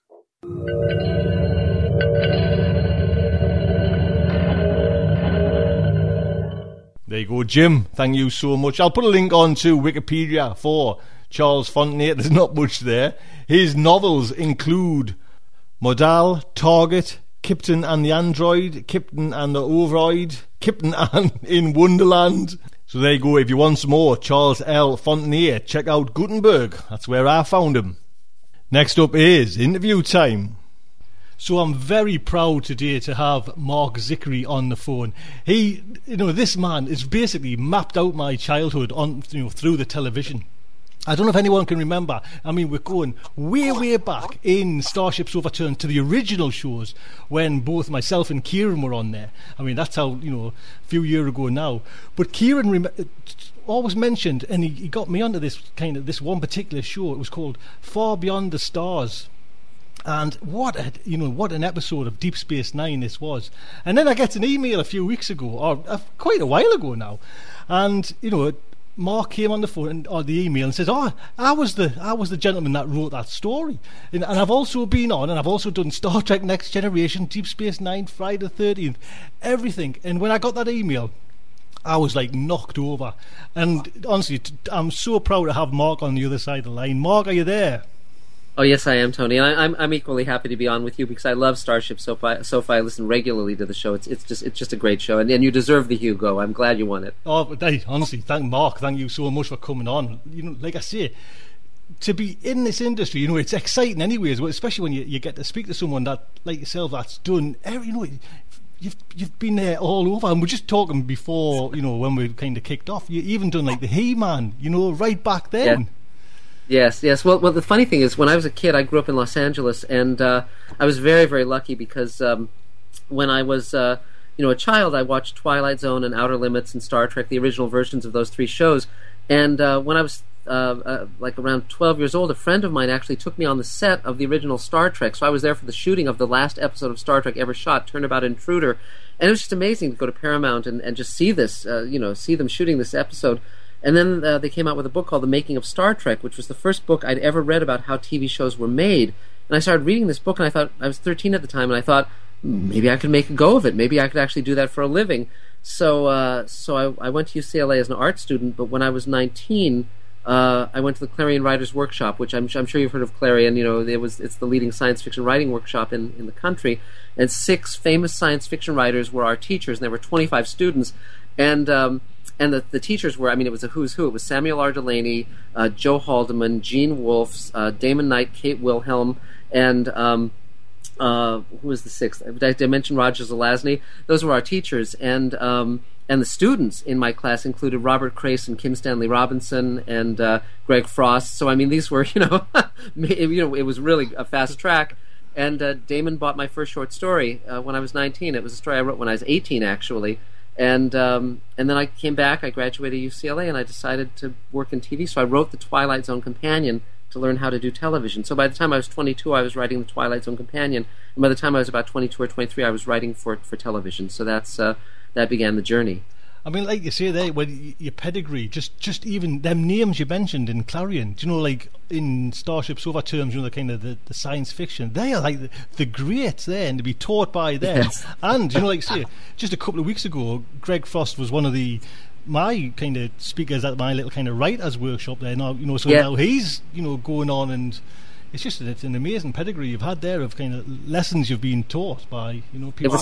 It was phenomenal. Yeah, it was phenomenal. Thank you, Tony. It was well, but also growing up here in LA, I got to go to conventions, and I remember when I was 10, I heard Ray Bradbury speak at a library, and Ray was talking about writing as a career, and he's now a good friend of mine, and it was just like phenomenally inspiring. And then you were mentioning Far Beyond the Stars, and the inspiration for that was that when I got back from Clarion, Theodore Sturgeon was teaching a class at UCLA, an extension class, and I took the class. You, as an undergraduate, you weren't allowed to take the adult education classes, but I thought, no, I'm not going to lose this opportunity, so I took that class, and Ted Sturgeon became one of my mentors, and I was just so. He wrote Amok Time and Shore Leave for Star Trek, and of course he's a great short story writer and novelist, But the fascinating thing was I was seeing that he was living this sort of impoverished life at that point in Silver Lake, and yet he'd written these amazing sort of galaxy-spanning stories,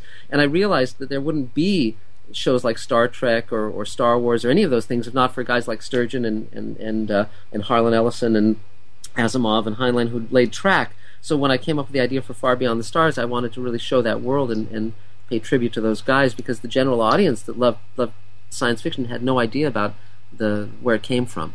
Well, I think that's what you captured in that story, and I don't know if anyone can remember. I'm interested to find out as well, Mark. Did you write the story, and it was a story, or was it wrote as a TV script? Well, here's what happened. It was really a very strange genesis, because I've written hundreds of hours of network television as well as novels and etc. Films and so forth. And the way it used to work in TV is you could pitch to a lot of different shows as a freelancer, or you'd be on staff on a show. So, for instance, I was a story editor on Friday the 13th, the series, but on a lot of other shows like Forever Night and Next Gen and so forth, I was a freelancer, Babylon 5, when I wrote for them. So with DS9, I pitched that story among with other stories to the writing staff, and Hans Beimler was one of the writer-producers on the show. I'd worked for Hans on staff on other shows, and it didn't sell. It didn't sell initially, and I think my original title of the story was something like Amazing, Astounding, Fantastic. You know, I was using the titles of those magazines as the title of this, and it didn't sell. So a year later, I'd been hired as a writer-producer on Sliders, and Hans calls me, and he says, "I've got great news for you. You've just sold that story." And because I'd pitched it, I'd worked out the beginning, middle, and end, though it had a somewhat different ending. And I said, "Great timing, Hans. I'm on Sliders. You know, I'm really slammed." And he said, "Well, you know, we've got to get together and, you know, and talk about the story." So I was writing 2 episodes of Sliders back to back. We were really under the gun. And so I drove over the hill from Universal, where my office was, to Paramount. And there was a restaurant next to Paramount, I think it was Nicodell's. And I sat down over a lunch with the entire writing staff of Deep Space Nine. So it was Ron Moore and Hans and Ira Bear, who ran the writing staff, just a bunch of writers. I think Brian Fuller may have been there, and terrific writing staff. And we just started batting around the story. And one of the things that became clear, they all knew I was the author of the Twilight Zone Companion. They were all huge fans of the book and huge fans of Twilight Zone. And they said, "Well, we want this to be as much like a Twilight Zone episode as possible." So we started batting it around. And it was and it came into shape very, very quickly, just over lunch. And so that weekend, I wrote the outline for Far Beyond the Stars, and it was very similar to the aired version. It was, you know, Sisko goes back and finds himself back in time as a science fiction writer with a totally different identity, and all of the Deep Space Nine characters are humans in that episode. They're back there. Armin Shimmerman is a very good friend of mine, and he was thrilled with the idea that the viewers would see his face for the first time on that show. And one of the strong inspirations for that story was Harlan Ellison is another friend of mine, and a huge inspiration. I mean, City on the Edge of Forever is my favorite Star Trek episode from the original show, and Harlan had done this audio tape where he just talked for an hour about writing for the pulp magazines, and one of the things he talked about was that the covers would be commissioned first, and then he'd try and pitch an idea that would match the cover. And Harlan's example was there was this hideous cover that they painted of a giant grasshopper looking over the top of a building onto a rooftop where a woman was sunbathing in a bikini, and he had to act as though it was a terrific idea for a story. And he actually wrote that story. I've actually got that magazine. So Harlan talked about that, and I thought, well, so then you could have the image of Deep Space Nine of the station be on a magazine cover in the 50s, and then have a character writing about that future. And so all of these things were grist from my mill. And so when I started outlining Far Beyond the Stars, I actually called Harlan and I asked him further questions about that period, and he was very, very, very helpful. And so then I turned in the outline. It was a very strong outline. We all knew that this was going to be a great, great show, one of the real landmark shows of Star Trek, because it was the first one that ever overtly addressed race. And interestingly enough, the original character it was going to happen to was Jake's was Ben's son, because he was a writer on the show. But then we said, no, it'll be stronger if it's Sisko himself. And Avery Brooks was going to direct it, and it was going to be airing on Sweeps Week, which is the big week in the Nielsen ratings here, where they air their best shows to get the highest rating. The problem with that was that it was a very tight production schedule. So then Hans called and said, well, he and Ira were going to write the script, because I was on Sliders and I was, a writer producer and I had my obligations, but I really wanted to write that script for Far Beyond the Stars. So I called Ira Bear and I said, I really want to write this because I knew it was going to be a great script. And he said, well, if you quit your job on Sliders, I'll let you write this script. And I actually considered it for a few minutes, but I was writing 2 episodes back to back on Sliders. We were really under the gun. I couldn't leave them in the lurch. So I said, okay, well, go with God. And because I knew that Ira and Hans Beimler were terrific writers, and I knew they'd do a great job working from the outline that I'd written. So there were some minor changes in my version. The Worf character back in the 50s, he was a boxer rather than a baseball player. So I was thinking more like sort of the Great White Hope kind of template, and but the basics were very much the same. And the only other major change was that originally Armin was going to play the editor. I was thinking more of like Horace Gold of Galaxy, and René Auberjonois was going to be sort of the liberal, blacklisted writer from New York who was now writing science fiction and was sort of slumming. But then they said, well, if Armin was the editor, being a Jewish guy, it might seem anti-Semitic, like the idea of Jewish guys, who are racist against black people, and that was a point well taken. And so we changed it, and then made René Auberjonois the editor, and that was much more along the sort of John W. Campbell kind of lines. So, but it still worked great. Well, it's what you say there. It captured them, because these are difficult, themes you've got in there, race and everything like that. Especially in that kind of boiling pot 1950s America. And like you say, that was one of the kind of the things that especially when you wrote that email and says, "Oh, Tony, that I was responsible for that." It was like, oh. But it's not just, it's not just that. You've been a couple of years ago, haven't you? Been up there? Or you were nominated. Is that right, for a Hugo and Nebula Award? That's right. And before I mention that, I want to tell you one other great thing about Far Beyond the Stars that was just a writer's dream, which was the day they were shooting that. They actually they were shooting an episode of one of my episodes of Sliders that I'd written the same day as they were shooting Far Beyond the Stars. So I got to have the experience of two studios shooting my work simultaneously. So what I did that day was I took a picture with the Sliders cast, and then drove over the hill and went on the set of Far Beyond the Stars and took a photo with the cast of that. So I have two photos of me in the exact same clothes with those two different casts, and it was just wonderful. It was a wonderful experience watching them shoot it, and I just love that. So that was I'm very proud of it, and I was really glad that I was able to show people what that world was like, because it was so important for all of us. So, but then to answer your question, in terms of the Hugo, I've been a huge Star Trek fan my entire life, and I had this hilarious and wonderful experience, which was after writing for all the networks and all these different science fiction shows, I always wanted to direct. But I never got the chance, because whenever I was on a network show writing and producing, I would say to my boss, the executive producer, I'd like to direct, and they'd always say, well, next year. So, but I had my eye on directing as well, and even though I hadn't directed anything since high school. So I was on a panel at the Science Fiction Convention, a Star Trek panel, and all these different people from different incarnations of Trek were on the panel with me. And this is just when Enterprise was winding down, and the fans, of course, had not been that pleased with Enterprise. And someone in the audience asked what the future of Star Trek was, and this was just before J.J. announced he was going to do the movie. And so Walter Koenig was on the panel with me. He played Chekhov on the original Star Trek, and he answered. The answer he gave in terms of the future of Star Trek was so peculiar that I sat with him for an hour after the panel. I said, "Okay, tell me all about this." What he told me about was that in upstate New York there were a group of Star Trek fans. Principally among them James Cawley, who was a professional Elvis impersonator, and he was such a big fan that he had built full-size replicas of all the original Star Trek sets from blueprints that William Ware Tice, the costume designer, had given him.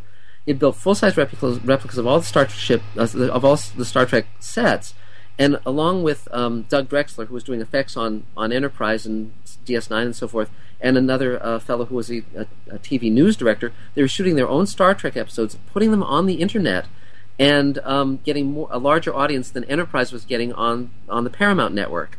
So, and Walter was about to star in one as Chekhov, and Dorothy Fontana, DC Fontana, who story edited and wrote for the original Star Trek, was going to be writing it. So I was amazed by this. So that night I went online, and it was called Star Trek New Voyages. Now it's called Star Trek Phase 2. And I watched one of their episodes, which was a sequel to The Doomsday Machine, which had originally starred William Wyndham, and they'd gotten William Wyndham to reprise his role as Commodore Decker, and it was great. It was so much fun, and the effects were terrific, and the sets were great, and the costumes were great. And I realized there was opportunity there, for me to direct as well as write. And 30 years earlier, more than 30 years actually, they were going to bring Star Trek back as a TV show, Paramount was, and it was called Star Trek Phase 2, and they recruited the entire cast except for Leonard Nimoy, and Roddenberry was producing it, and they spent a year building sets and buying scripts. And my friend Michael Reeves, who wrote for Next Gen, and he's an Emmy winner, and writes Star Wars novels now, he had come up with this great Sulu story, but then Paramount decided not to do that show. They did the Star Trek movies instead, so Michael never even outlined that story, never wrote it. So I remembered this story, and I called Michael, because he was a dear friend, and we'd written together in the past, and I said, "Hey, you want to write this story?" And with me, and I contacted the boys in upstate New York, and I said, we wrote for Next Gen, and we'd love to do this, and I'd like to direct it. And they said, "Great!" So I spent 6 months building a production team from my friends in Hollywood, Oscar winners and Emmy winners, and I went to George Takei, and he agreed to do it. And we shot it in upstate New York and here in L.A. and one day in Orlando with the effects team. 12 days shooting in total, and then a year of post-production. And it's called World Enough in Time, and it's on my website, zikri.com, and people can watch it. And it was nominated, as you said, for the Hugo and the Nebula, so it was very gratifying. Well, that's what I was just about to say. It is on your website, so anybody comes over. I'll put a link on the site, so you can pop over to Mark's site, and it's there to watch. And I'm halfway through it there now, Mark. And it's like the old, it's like Star Trek. It's like this hidden episode you've never watched before, and you think, oh, you've just stumbled over one that they, and it's all there, and it's fantastic. Well, thanks. Well, I was thrilled to do it, and I think I'm prouder of that episode than anything else I've done on TV, even though I've. As I say, I've sold over 100 scripts, and all the other ones were to the networks and the studios. But with World Enough in Time, we built that entirely by hand, and Michael and I treated it exactly as if it were a network show. And it has 700 effect shots. It's huge. And now that I'm doing features, now that I'm writing and directing Fugitive Space, which is this big science fiction movie, it was an extremely good learning ground to do World Enough in Time. And there's an actress that I met who I cast as Sulu's daughter. I gave him another daughter, a daughter named Alana, in that episode, that he's marooned on an alien planet and has a whole family and all sorts of stuff. And the actress was an actress named Christina Moses, and she's phenomenal. She's the best actress I've ever worked with. And after I did World Enough in Time, J.J. Abrams saw the episode, and he put her on a talent deal. She's that good. So it was great. It was just great. Was doing that Star Trek that one for you? Was it a total big learning curve, getting yourself into the director's side of things, or was it just actually so much work in every bit? Because you seem to be doing every part of them jobs there, directing, producing, writing. Did you take too much on, or was it just like a real love for doing it? Well, when I was shooting it, my mantra to myself was, "I am made of iron, and nothing will stop me." So I really had to do that because the days were crushingly long. But in total, 400 people worked on that episode. Fortunately, 18 years ago, my friends in Hollywood were feeling extremely depressed and bummed out, and so I started a round table of writers and directors and actors and producers that meets every Thursday here in LA, and it was just to create community. And it started with 6 people, and it grew to over 1,000.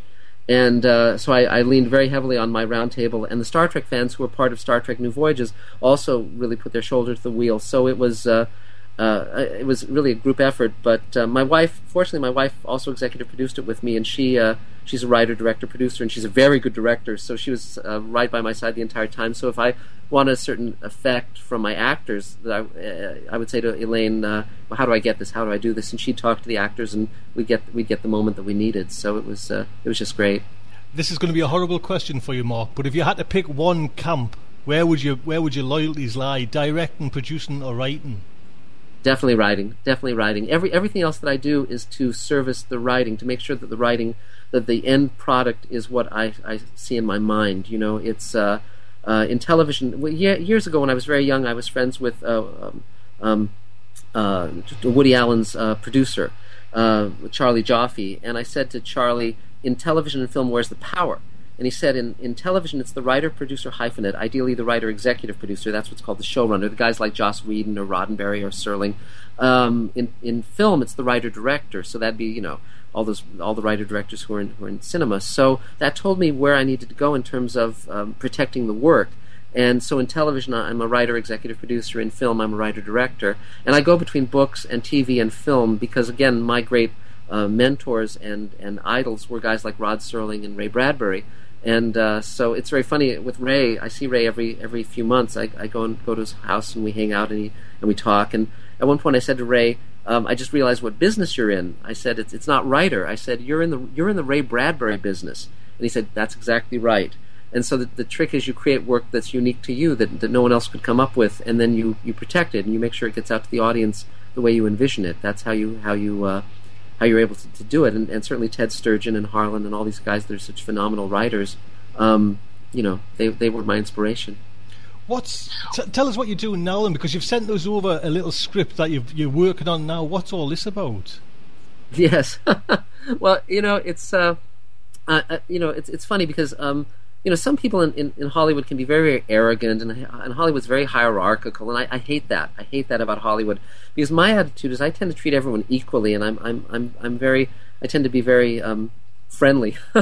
so I treat everyone the same, whether they're an Oscar winner or just starting out or anybody. So So what happened with that is that I went to Comic-Con, which is this enormous convention here in Southern California that happens once a year. I'm sure you've heard of it. Draws over 100,000 people. I think of it sort of as a mix between Woodstock and Auschwitz, and it's a real sensory overload. And I went to Comic-Con, and I was at a Writers Guild party, and coincidentally, someone the night before had been watching the Blu-ray of Planet of the Apes, and they'd been watching the documentary on the making of Planet of the Apes, and I'm on that documentary. It's because Rod Serling co-wrote Planet of the Apes, and this young guy who'd watched this documentary was a movie producer. His name is Roger Lay Jr., and he recognized me at this party, and he came up to me, and he said, "You're Mark Zicree, aren't you?" And I said, "Yes," guilty. And he had just done a feature with Ray Bradbury, and so we started talking, and I really liked him. And a few days later, we had lunch, and we started talking about, well, let's do a project together. Let's do something, because he was doing a documentary on He-Man, coincidentally, which I wrote for.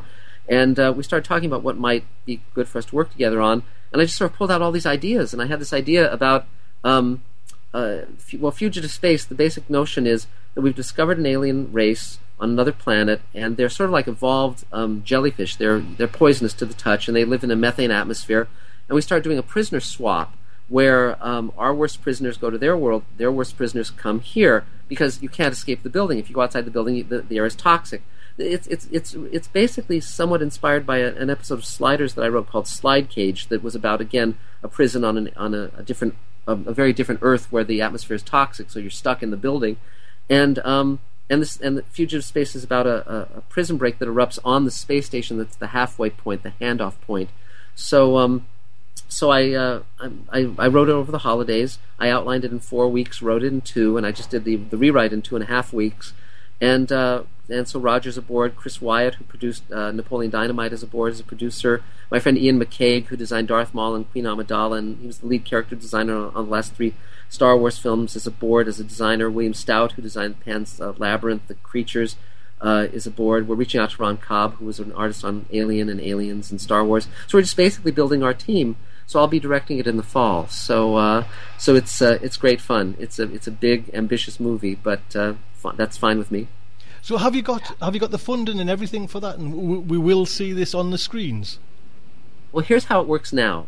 Basically, I've just finished the script. We have concept art. So, and Armin Shimmerman, by the way, is going to be in it, and I've also written a role for George Takei, and so it's great fun to play with your friends. And so Roger and Chris will now go out, and using their sources who have financed their movies previously, they'll raise the budget. Fortunately, it's a low budget. It's around $3 to $5 million. So with these guys and their contacts, it should be no problem getting that money. And so we're sort of scheduling it and planning it, and we also had lunch recently with Mike Okuda, who was a designer on Star Trek: The Next Generation, and so he's also advising. Hopefully, we'll be part of it too. He's a brilliant man. Mark, do you ever look like right into the future? I know your focus is right now on that story and that production, but have you got things that are coming in the future, and maybe say 2 or 3 years down the line there's something going to happen? Yes, absolutely. Well, I'm also doing a book with Guillermo del Toro, the director. Guillermo has incredible notebooks with sketches, all sorts of things. So it's going to be a big coffee table art book, and it'll have a book-length interview, a conversation between me and Guillermo about all this material. So I'm doing that. And I have ideas for TV shows. I'm writing another feature script called Furious, that's sort of a science fiction thriller, and I'm writing a book about my father as well. So because I also write some things about my family. I wrote a book about my mom last year, and so forth. So I always have a lot of projects in the hopper. I'm always bursting with ideas. So again, it's following Ray's template, Ray Bradbury, because Ray writes 3 hours a day, 5 days a week. And he's done that for over 70 years. He's writing at least 2 books a year. Even now, he's 90 years old, and so my goal is to stay productive and keep going. And so far, so good. I haven't run out of ideas yet. I remember the time, it was probably about a year ago now, I got the chance to phone Ray Bradbury just to put these 15 basic questions to him, and the conversation must have just lasted 2 minutes. But it was, like 2 minutes of my life that'll just no one will ever take away from us. Do you know what I mean? It was just, what a God. This is, like you say, this is Ray Bradbury. It's an industry. You know what I mean? It's not just the guy; it's an industry there, and it was just fantastic.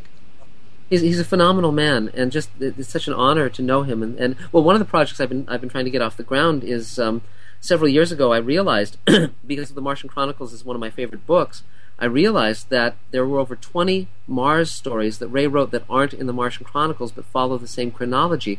So I put them in order, and I started interviewing Ray about them and in detail about how he came up with them. And one of them is Dark They Were in Goldeneye, which is a great story. But there's over 20 of them. Some of them were published, some of them were not. And initially I was going to do a book called Lost Mars, but then as it evolved, it became a mini-series. And so I outlined this entire 8-hour mini-series based on those 20 stories. And so we're hoping to do that in the future. It's just a wonderful story, and it parallels Martian Chronicles, but is a very different story because the specifics of it are different.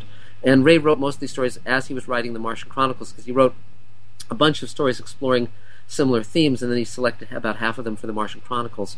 So Ray and I were talking about that in detail, and I'm going to be seeing him, in fact, this week. And it's just so great to be working with people that you just idolize.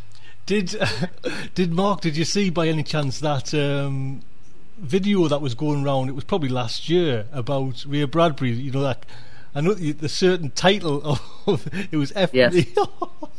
Yes. The funny. Yeah. I was going to say, did he get to see it by any chance, or? Well, yes, it's very funny. Well, what happened was, it was this girl singing a song about, bleep me, Ray Bradbury, and it was very affectionate, very, very, I was going to say dirty, but it was just charming. It was totally charming. And so and a lot of my friends emailed me the link to that. So as soon as I saw it and was delighted by it, I emailed her. And I said, "Would you like to meet Ray Bradbury?" And she, of course, said, "Yes, absolutely." So I connected her up with friends of Ray's, who then arranged a meeting. And she actually went there and met Ray Bradbury and showed him the video, and he was totally charmed by it. And because he's no prude, and it was just great. And the funny thing is, though, Ray's great mentor, and it was someone that Rod Serling patterned himself after, was a writer named Norman Corwin. Norman was this huge writer on radio here in the States. He was a contemporary of Edward R. Murrow, and he also wrote the movie Lust for Life, which is about Van Gogh. It starred Kirk Douglas. And Norman was a great mentor to Ray, and was instrumental in the sale of the Martian Chronicles and the Illustrated Man. And interestingly enough, Norman is still alive. He's 100. And so it's fascinating to have these friends and these mentors. And again, I learned from them. And you mentioned, when you asked a moment ago, Tony, what I was working on. Another thing I've been working on is a TV project called Magic Time, and this is again very inspired by Ray. And the basic premise is all the machines in the world stop running and magic comes back. And I did it as a 2-hour TV pilot with my wife. We wrote it, and then I sold it as a trilogy of novels. It hit the bestseller list. We just did the radio play with Armin Shimmerman, and we shot a trailer with Armin as well. Now we're coming back to TV, and we're going to do it as a web series and then as a TV series. So, and the people who run, there's a TV show called The Ghost Whisperer, and those people are talking to me about doing it with me, partnering with me. So again, I just pursue what enthuses me, what interests me, and then I bring my friends aboard to collaborate with me. So it's really, really great fun. You mentioned there, Mark, about the internet and the way things can take off on the internet. Is that an avenue that you like to kind of focus on as well? Yes, absolutely. And then the challenge with it, particularly in science fiction, is to just find the financing to be able to afford it. And so, for instance, with Magic Time, I think what we're going to do is shoot that 2-hour pilot as a web series. And there's a young man I've just met named Trey Stokes, who's a director and a special effects guy, and he did the trailer for us, the Magic Time trailer. So we'll, I think, be working with him on that. He was a lead special effects guy on The Abyss. He's got great credits, and so again, it's just finding the way of doing it, because it all like, for instance, with World Enough in Time, that cost very little money, even though it looked like if I had done World Enough in Time, the Star Trek episode, on the networks, it would have cost minimally $5 million. We did it for under $100,000, and so, but that's because I had 400 people working essentially for free because they loved Star Trek and they loved the script, fortunately, and and it all worked out. But it all boils down to economics and finding the way to afford it. But that's not something that I shy away from. I'm eager to do it. It's funny because now with Final Cut on a Mac and with HD cameras that you can buy at the corner, big box store, and and the internet, you're good to go. You don't need a studio or a network anymore to reach hundreds of thousands or millions of people. It's been a great democratizer of media. Oh, I think exactly as well, and especially you can build up this presence on the internet, and that's one of the kind of things that I loved. Loved from the kind of start of StarShipSofa was trying to build up StarShipSofa the internet way. Do you know what I mean? Because yes, you can put an advert in a newspaper and anything, but to be quite honest, it just doesn't work. Unless you're going to put in every week and pay a fortune for it. Do you know what I mean? Where creating this community and creating people that are kind of into what you're doing, and then them passing out the word, and it builds and builds and builds that way. I think that's the key, Yes. Well, it's funny because if you'd been doing StarShipSofa back in 1939, you'd be doing it as a fanzine and running it on Mimeo, and handing out to about 40 or 50 people. And now, thanks to the internet, you can do it and reach a world audience. I mean, there you are in England, here I am in Los Angeles. The way I found you, and I'm a big fan of StarShipSofa, is that I simply went onto iTunes and typed in science fiction podcasts, and there you were. And so I downloaded you and started listening, and it was funny because I remember at one point you did this great monologue about eating crisps, and it was just a monologue about your life, and it was just so charming, and you had such a such a gift of gab, and you were just so articulate and funny and interesting. I thought, oh, this is a great guy, and so I started listening to StarShipSofa, and just I loved what you were up to, and I loved your enthusiasm and your just the way you attack it. I mean, I think when I talked to Guillermo, it was very funny because Guillermo, when I took on the book project with Guillermo, he asked why I wanted to do the book with him because he's a fan of my work as well. And I said, well, I want to learn from you, and I always look for people who are sort of kindred spirits. And the moment I heard StarShipSofa, I knew that you were definitely a kindred spirit because you just have such love for the genre and such love for what you're doing. And again, even though I've been in this business, I mean, as I said, I sold my first short story when I was 19. So this was, many years ago, decades, and but I'm still doing it for the love of it. I'm not. I mean, it's nice to earn a good amount of money, but that's not what moves me or what enthuses me. What enthuses me is just getting up and saying, "Oh, I've got a great idea. Let's share it with people." And that's why I still really love this job. I think you have to, don't you? You know what I mean? To do this, even like say, in my little own world and StarShipSofa, sometimes like a new idea or a new thing comes about, and it does like it kickstarts you again, and you're off and again, and you just have you've got to really have such a good time in the kind of little place you work that's why I think we carry on doing what we're doing. Yes, it is absolutely, and and it's great. It's just great, and being able to reach a world audience is just such a great thing. I mean, with World Enough in Time, it was seen by millions of people on the internet, and it was there was no problem with it not being on a network because I didn't need a network. The moment I realized that networks and studios were now not necessary in terms of reaching a world audience, I thought, okay, now we're good to go. Now we can really rock and roll with this. It must be crushing as well, though, Mark. Say you spend that much time on, like I say, a TV series, and then along comes these networks, and they just kill it. And I'm talking about, from kind of my point of view, Caprica's being killed now, and I've heard Stargate Universe is being killed, and it's just it's soul destroying from just a person that watches the TV. For someone like yourself that might all that work, and it's just like it's axed because not viewing figures, maybe because the likes of Sci-Fi Channel are bringing on bloody wrestling. Yes, I know. And what's very funny because I've talked with studio executives and network executives where they just don't understand science fiction, and these are executives at networks that do science fiction. So you'd think, well, gee, maybe they should learn. But I've been very fortunate because all the TV shows I've been on staff on had a 22-episode order going in, so I knew that everything I wrote would be shot. So on Sliders or Friday the 13th, the series, or there was another show I did called Beyond Reality with Richard Manning and Hans Beimler, where we did 2 seasons of that. And so when you have that kind of episode order, that you'll at least have a run at it. Whereas with some of the networks, they'll air something for 3 episodes and it's gone, and that's just such a waste of everyone's time and efforts.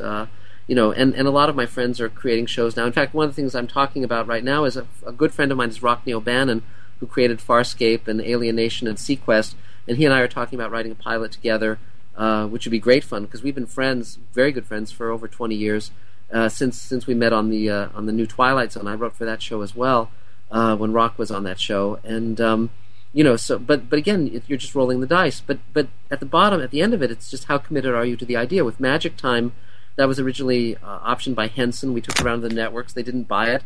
But I wasn't done with it. My thought was, well, okay, let's do a series of novels, and I co-wrote those novels with the likes of Barbara Hambley and and other science fiction writers, and and you just ultimately it's how committed you are to it. Because now, if you can just pick up a camera, you can shoot stuff. I mean, there isn't a single listener to Starship Sofa who couldn't pick up a camera and make a TV show and put it on the internet if they were of a mind to, because you can just do that for a couple $1,000, and you're good to go. So if you learn After Effects and Photoshop, you can generate effect shots. I mean, you're no longer limited in the way you used to be. You used to have millions of dollars if you wanted to do a television show. That's no longer the case. Not at all.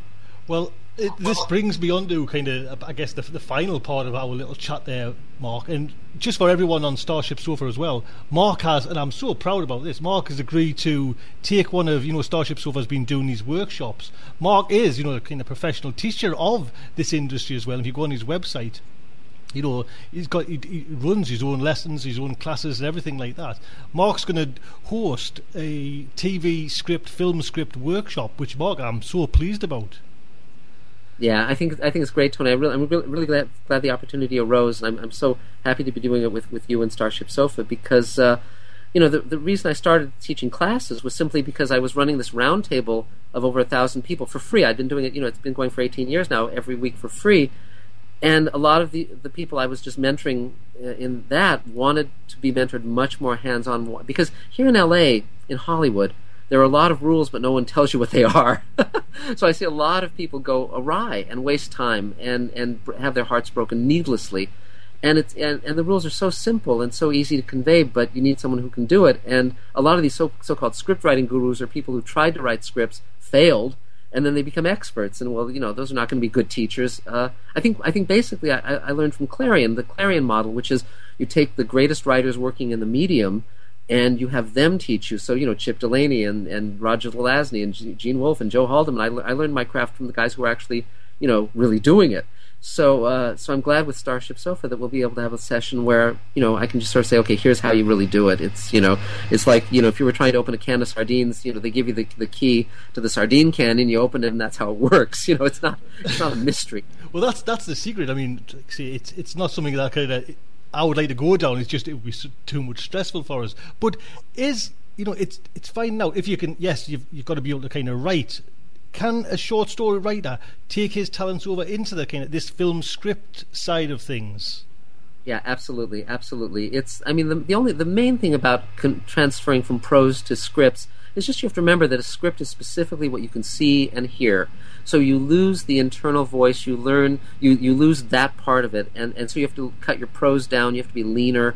Just getting a hold of a screenplay, and you can download those off the internet now, just retyping 10 or 15 pages of someone else's screenplay, a successful one, shows you how to do it. And if you want internal monologue, you can do voiceover, but you want to do that sparingly. But the rules are very, very simple, and then it's just writing what excites you, writing what interests you. In Fugitive Space, my template for that is the movie Aliens, which is a film that I particularly love. And, I'm not ripping off the storyline or any of that, but I'm just looking at and studying the structure and studying how they made that clockwork go. And so the rules are not too mysterious. They're pretty clear. And all it takes is just applying yourself and doing it. Well, Mark, honestly, it's been fantastic just talking to you. Thank you so much for taking the time to come on Starship Sofa. Oh, well, thank you so much, Tony. It's just been a total joy.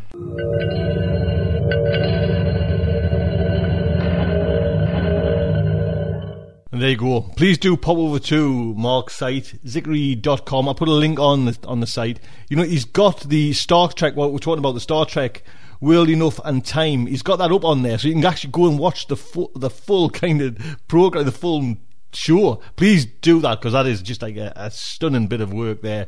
But also, if you go on to Mark's site, he's got his blog page there. And I really want to get Mark back on, because, like I say, there's so much you can talk about. If you go onto Mark's blog and just troll down through, there's pictures there. There's pictures when he was actually when they were on. You remember the writers' strike and the pickets and everything? There's a photograph there, with Hal Nelson, giving him a hug and all that.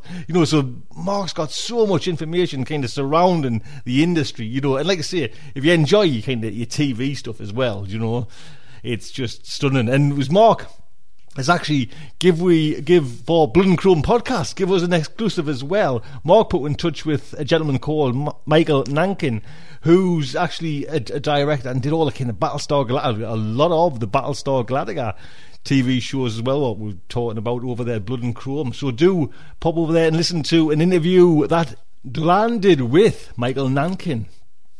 So let's just talk about this kind of writers' workshop, because honestly, I'm just so pleased about this is taking off and this is happening. You know, it's lovely to get someone kind of who just not just knows how to do this kind of game, but has been in this industry for so long. And honestly, like I say, if you go over to his site, then you see how just deep Mark is entrenched in the kind of film and TV industry, and then to come over and do like a workshop as well for StarShipSofa. You know, the cool thing is, you know, you kind of sit in your own little world, and you think that, you know, because I was saying this to Mark, how do you get your script in front of someone? How do you get into that kind of environment to get, you know, it just seems like a kind of a locked door society.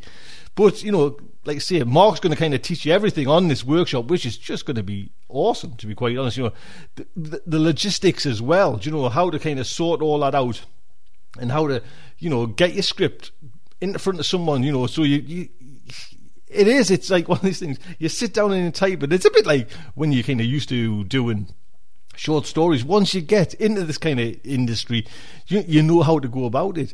But from the start, and you know, the blank screen, how do you just get ahead, and how do you get into that kind of, like what I've just called there, like a bit of a locked door society?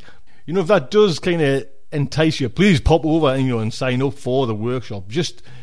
It's almost kind of childlike, you know, to be given this chance to do something like that. And, you know, there could be a chance where you get stuff out. You know, I've had emails, and I've just had one last night from someone who kind of signed up for the narrators workshop, and he sent us a link over there, and he's done it. Do you know what I mean? He's got himself now like a podcast out, and his audio sound quality is fantastic. So, you know, these things do work. And just to be kind of told, you know, the techniques, and, you know, if you can get your script in front of someone that matters, that would just be fantastic. You know what I mean? That would be awesome, just to be, you know, accomplish and achieve that.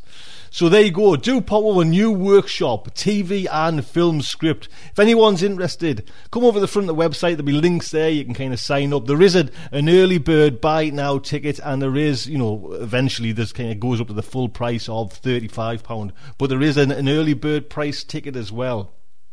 Have a look at Mark's kind enough to do, you know, because it's just in that industry, you can just put up a webcam or a proper camera and he's recorded a little intro. So that's on the front of the website as well. Do listen out for that, and do look out for that as well.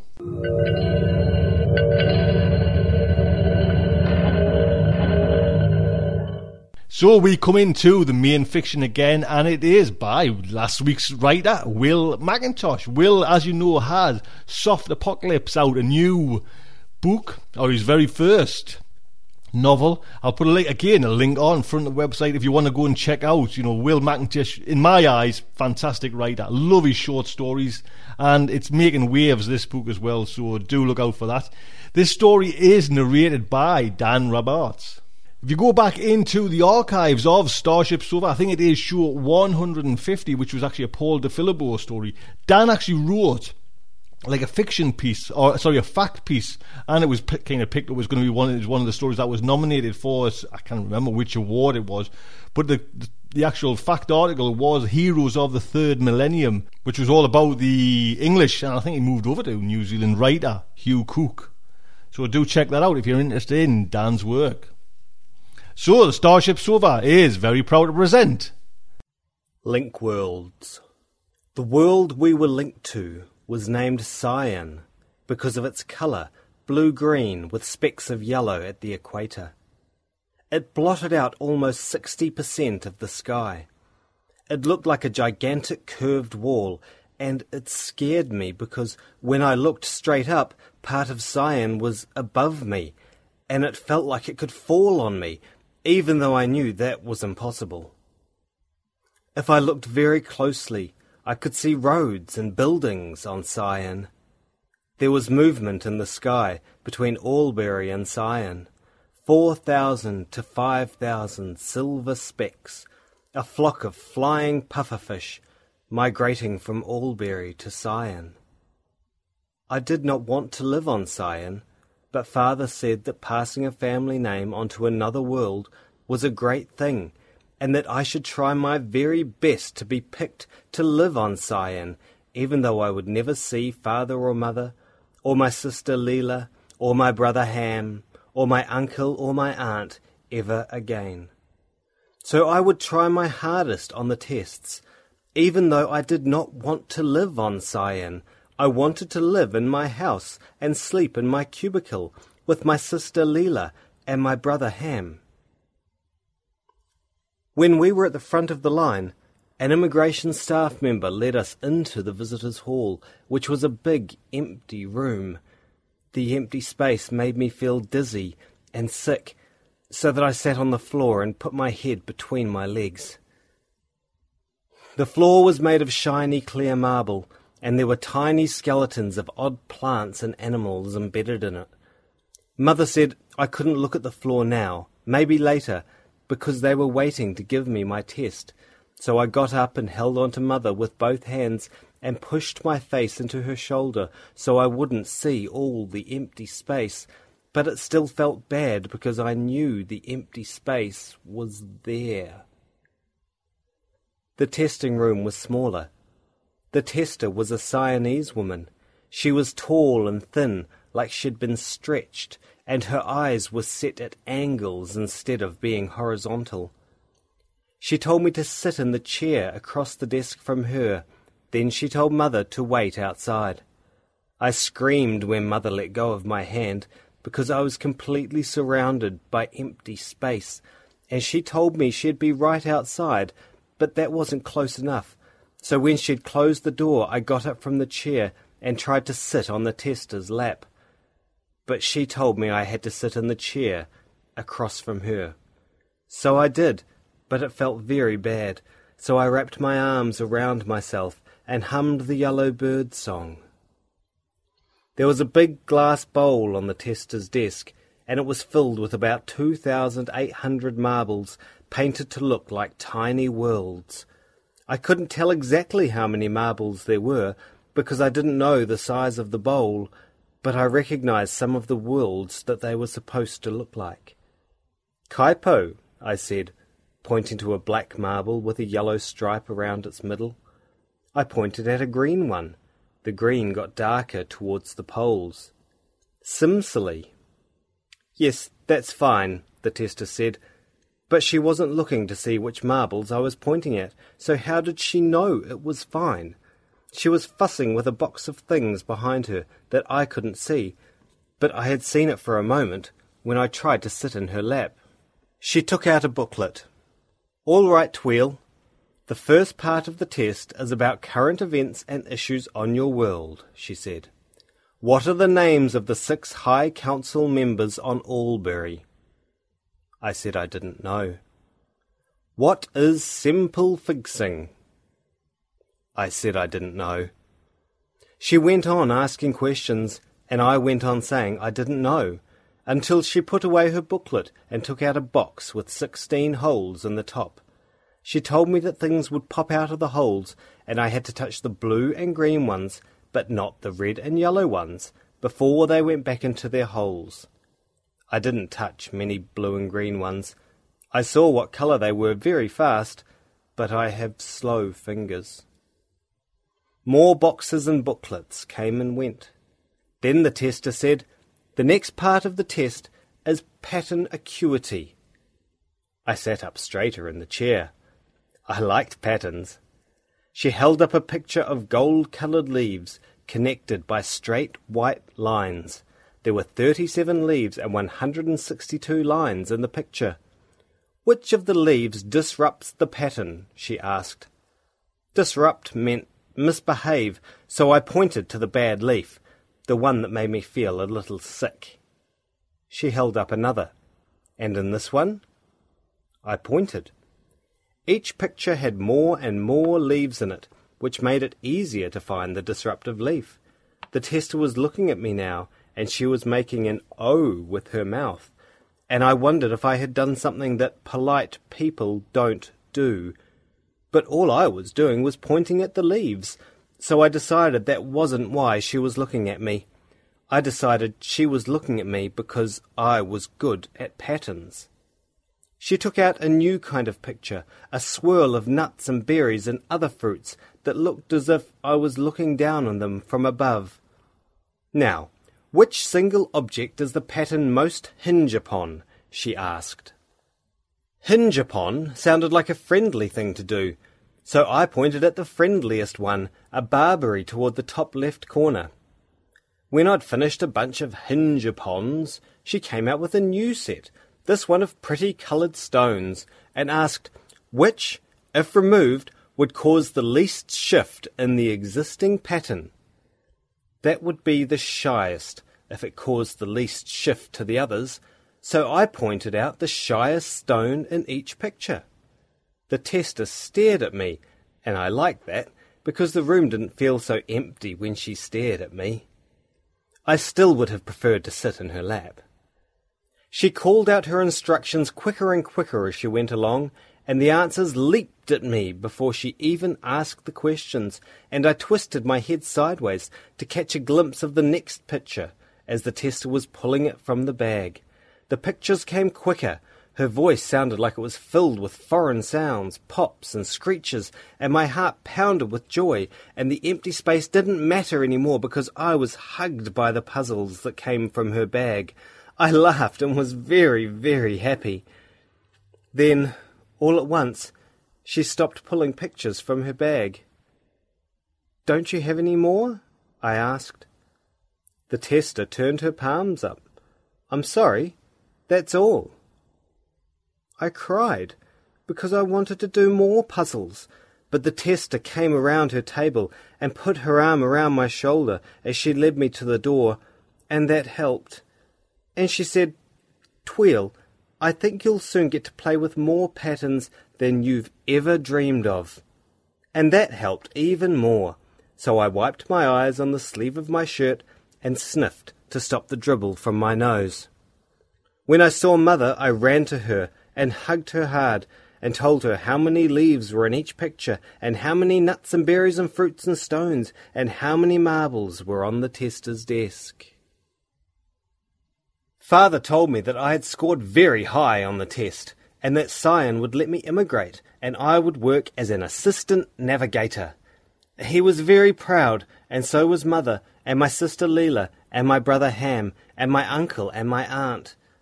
I was sad and scared, and that night I huddled close to my sister Leela and my brother Ham and cried until I fell asleep with my face pressed against Ham's damp nightshirt.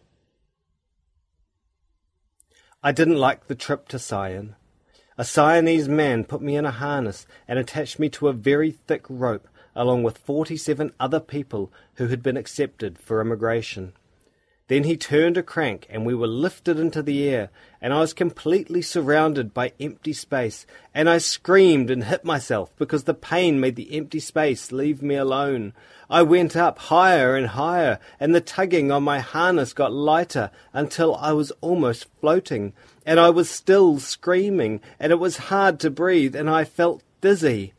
Then I felt tugging on my head, and then my body flipped around, and I was dropping towards Sion, and the tugging from Sion got harder and harder until my feet touched the ground. I screamed and pulled at my harness until a man came and tried to take it off me. It took a long time because I kept hugging him. "Tweel? Who is Tweel?" a man shouted while I was still being unhooked. The man had a pointy white beard with a black streak in it, but no hair on his head. He was tall. He looked even more stretched than most Siamese. I raised my hands so he would know I was Tweel. He came right over and greeted me, and said his name was Mellowell, and that he was the chief of navigational science on Sion, and I would be assisting him. "You're a curious one," he said while I wiped tears from my cheeks. "You're very good at some things, and very bad at others." He looked into the sky and made a humph sound. Then he looked at me again. "Fortunately, all of the things we're responsible for are the things you're very good at." Then he got very happy, and he laughed and patted me on the head, which I liked. Sion was nothing like Albury. The ground was mostly silver stone instead of red clay, and there was almost no flat land at all. Everywhere it was steep ups and steep downs. Steps were carved all over, leading in every direction, criss-crossing each other between buildings made out of the same silver stone and also transparent stone. Blue-green water raced through channels cut in the stone, and sometimes the stairs went over the channels. Because of all the running water, there was a hissing sound in the air that hugged you wherever you went. I liked that. I don't like silence. Mallowell took me on a tour of my new home, the Science and Propulsion Centre, and I stayed close to him because there was so much open space and not many people. I didn't understand my home. We stopped in a room where people stood on pedestals of different heights and sang different notes while an old wrinkled Siamese woman hopped around pointing a long forked stick at them.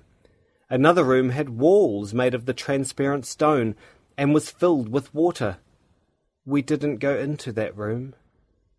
When it was time to go to sleep, Mallowell led me to a room that was as big as my whole house on Albury, and told me it was my room, and showed me where my bed was, and where to store the stick I used to clean my teeth, and my satchel of spare clothing, and my soft stone. Then he left me all alone. As soon as he closed the door, I screamed because I had never been alone before.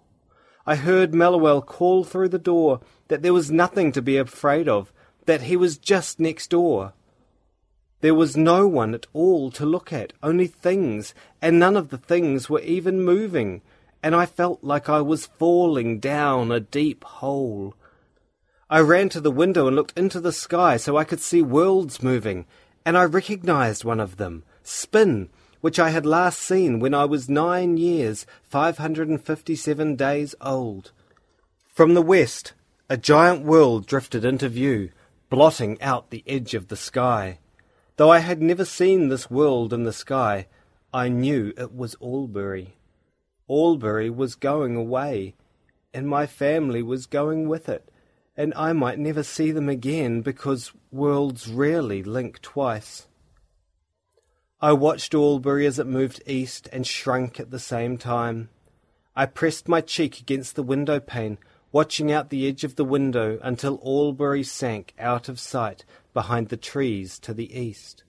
Albury was pink and yellow and orange, and I would watch the sky every day until I saw it pass again, and I would wave to my mother and father and sister Leela and brother Ham and aunt and uncle. I changed into my nightclothes and went next door to Mallowell's room, and as quiet as I could so I wouldn't wake them, I climbed into bed between Mallowell and his wife, Siri, who I'd met at lunch. Just as I was drifting off to sleep, the bed jerked, and Siri yelped and jumped out of the bed. "Twill, what are you doing?" Mallowell said. "You can't sleep here." "Why not?" I asked. "It's just not what people do," he said.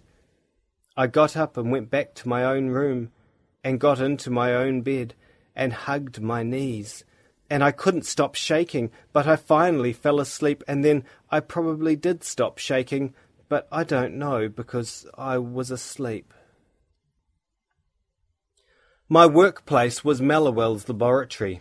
It was filled with big stone pots and circles made of transparent stone, and instruments with strings that may have made music, but I don't think so.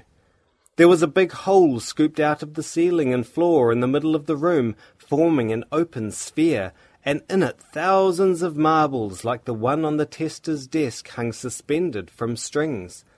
Light glowed from behind the ceiling, just like the light that glowed in the sky. "Merle," I said, pointing to a white marble with grey speckles. "Little Boom, Pelpinin, Albury." I pointed to each one. I liked Mallowell because he let me stay very close to him. "Yes, very good," Mallowell said. "We're not starting from scratch then." Then Mallowell started to talk. He called it a lecture. He told me all sorts of things about the worlds that I didn't know. I listened so hard I nearly forgot how empty the room was, and my heart pounded so I could hear it in my ears.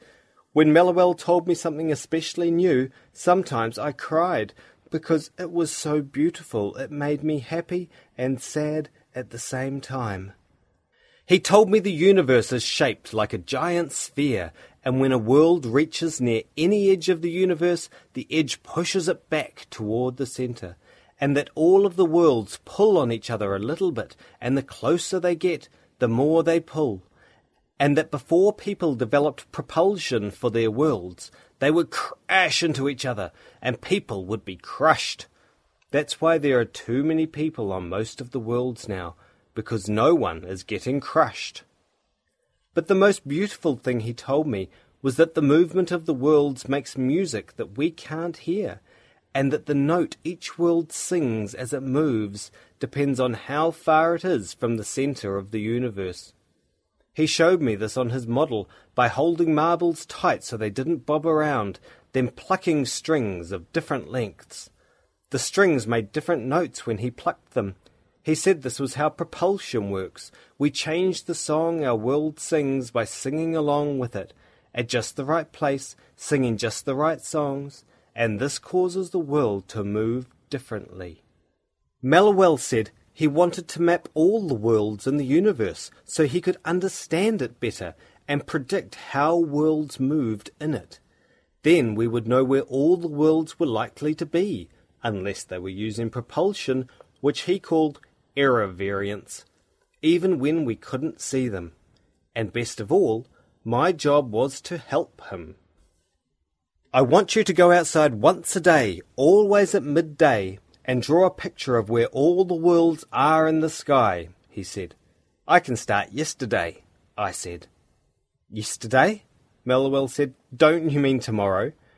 I shook my head and picked up a soft stone and sheet of parchment from Mellowell's work table and sketched all the worlds that were in the sky when I looked at them midday yesterday.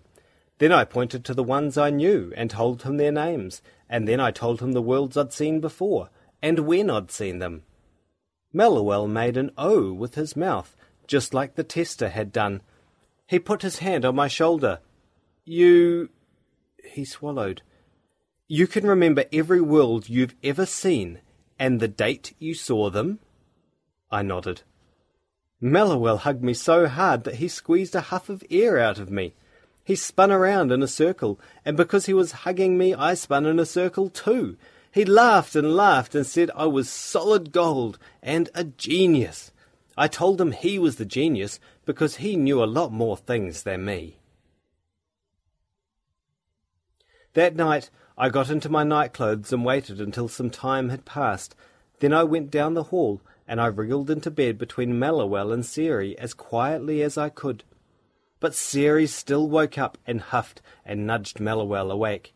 He propped himself up on one elbow and looked at me, and I looked back at him and smiled.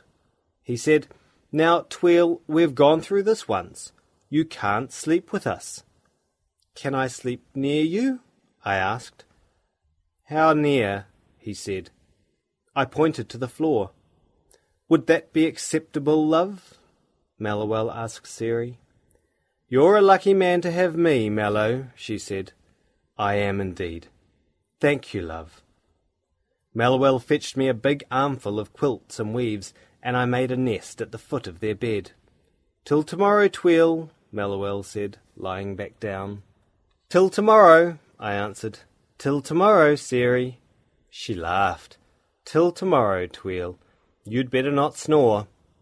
I don't think I snored, because in the morning Siri didn't say that I did, but I don't know for sure because I was asleep. A few days later, while I was making drawings of what worlds were in the sky when I lived on Albury when I was 4 years and 6 days old, Mellowell told me that Cyan was going to link with a world called Orc in 2 days.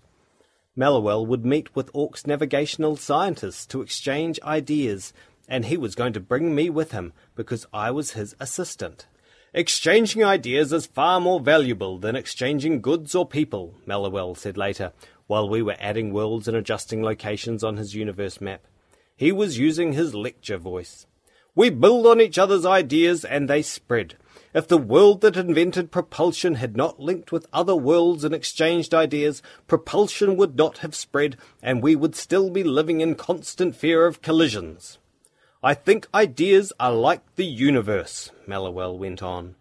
He was holding his wooden angle measure in one hand and 3 marbles, which were new worlds to be added to the map, in the other.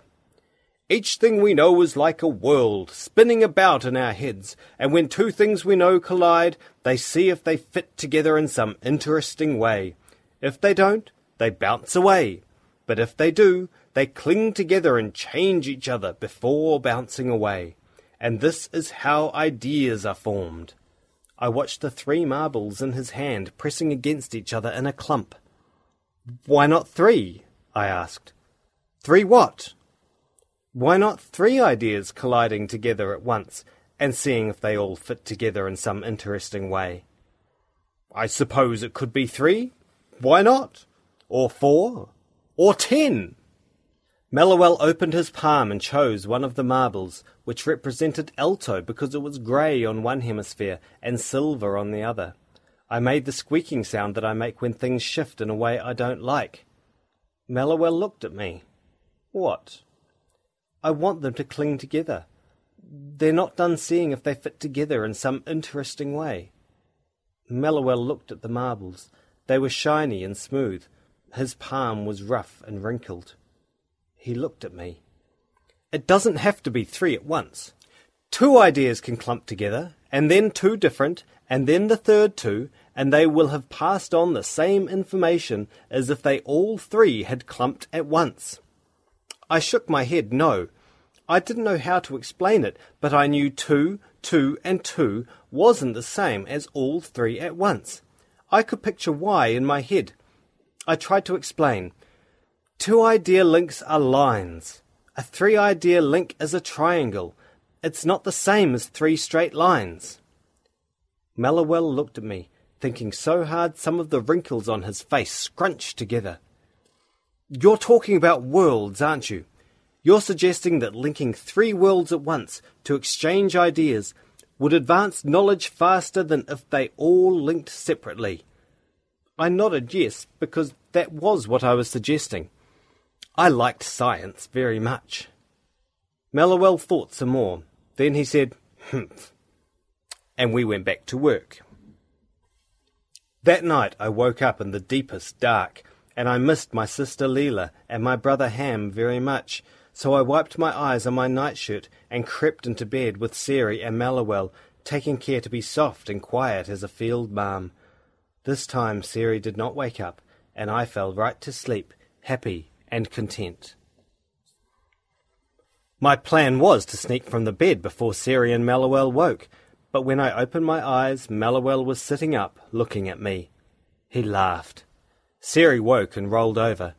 She looked angry. "It's what he's used to," Mellowell said to Siri.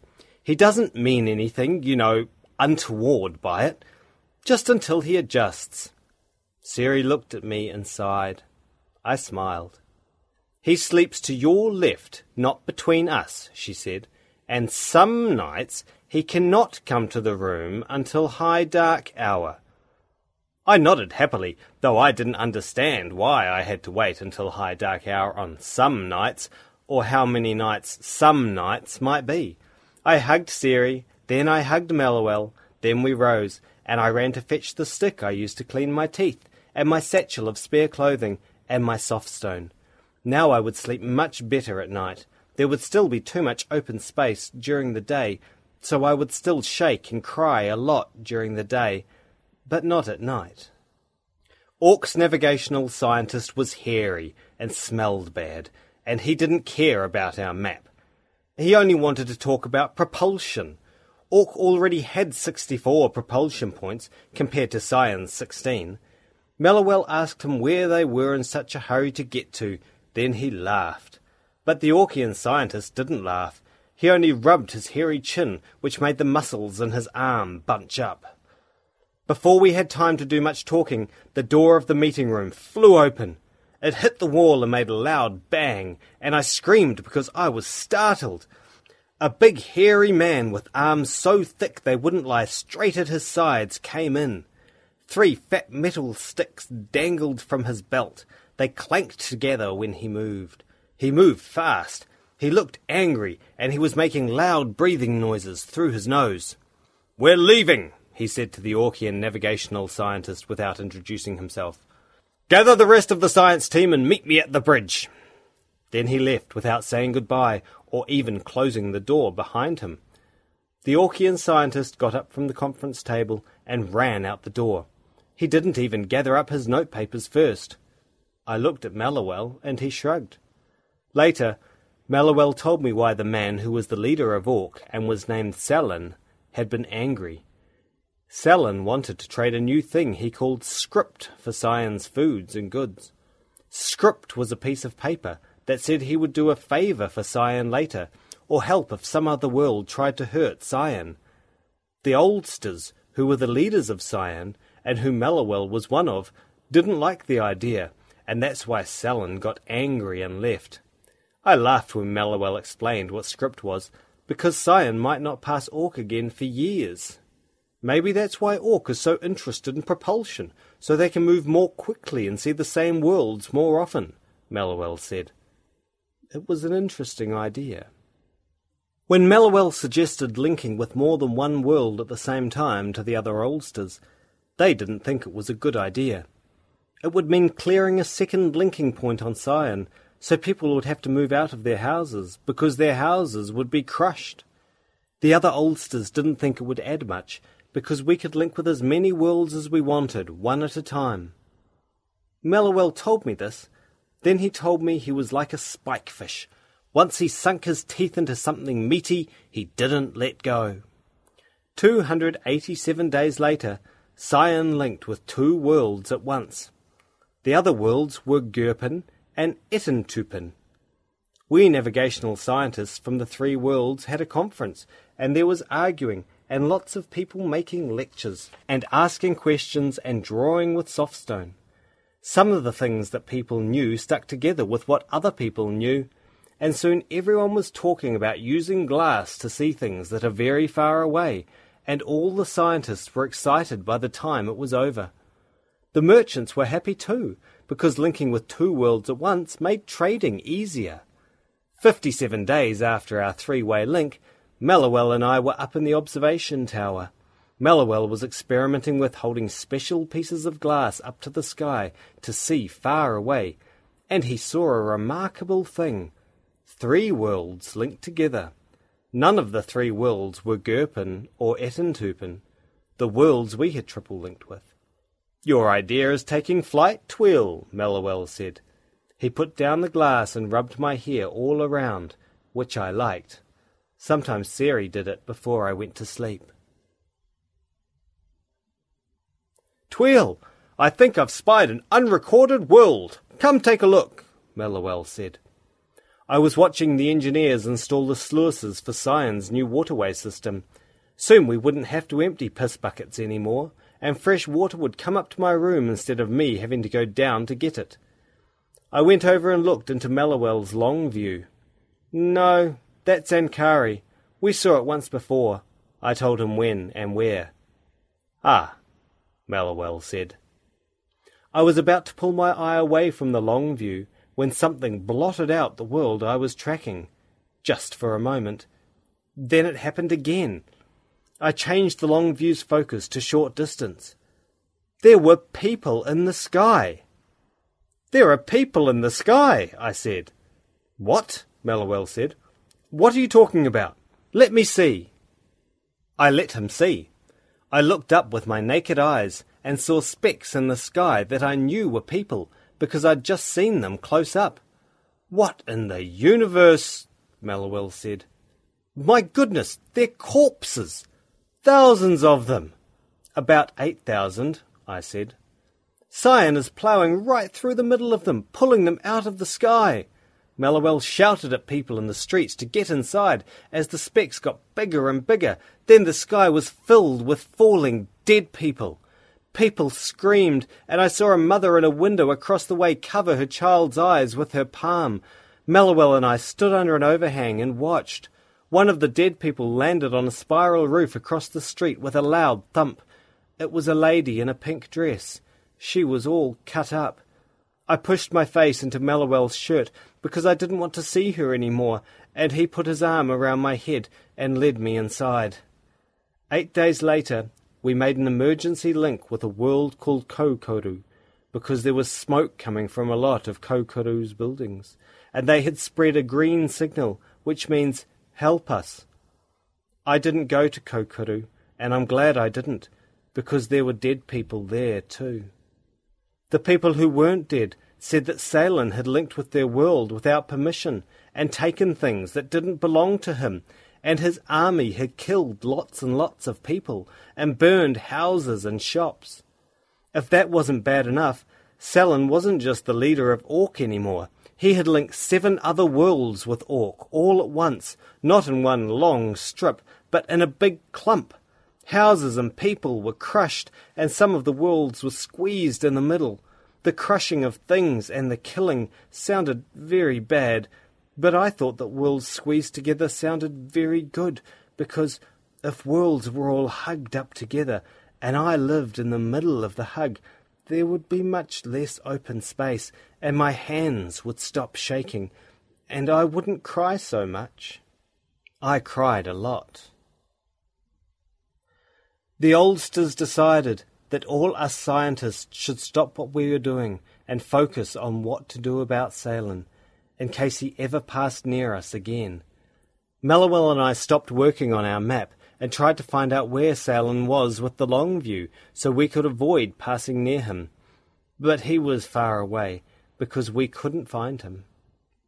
Cyan signed an alliance with 37 other worlds.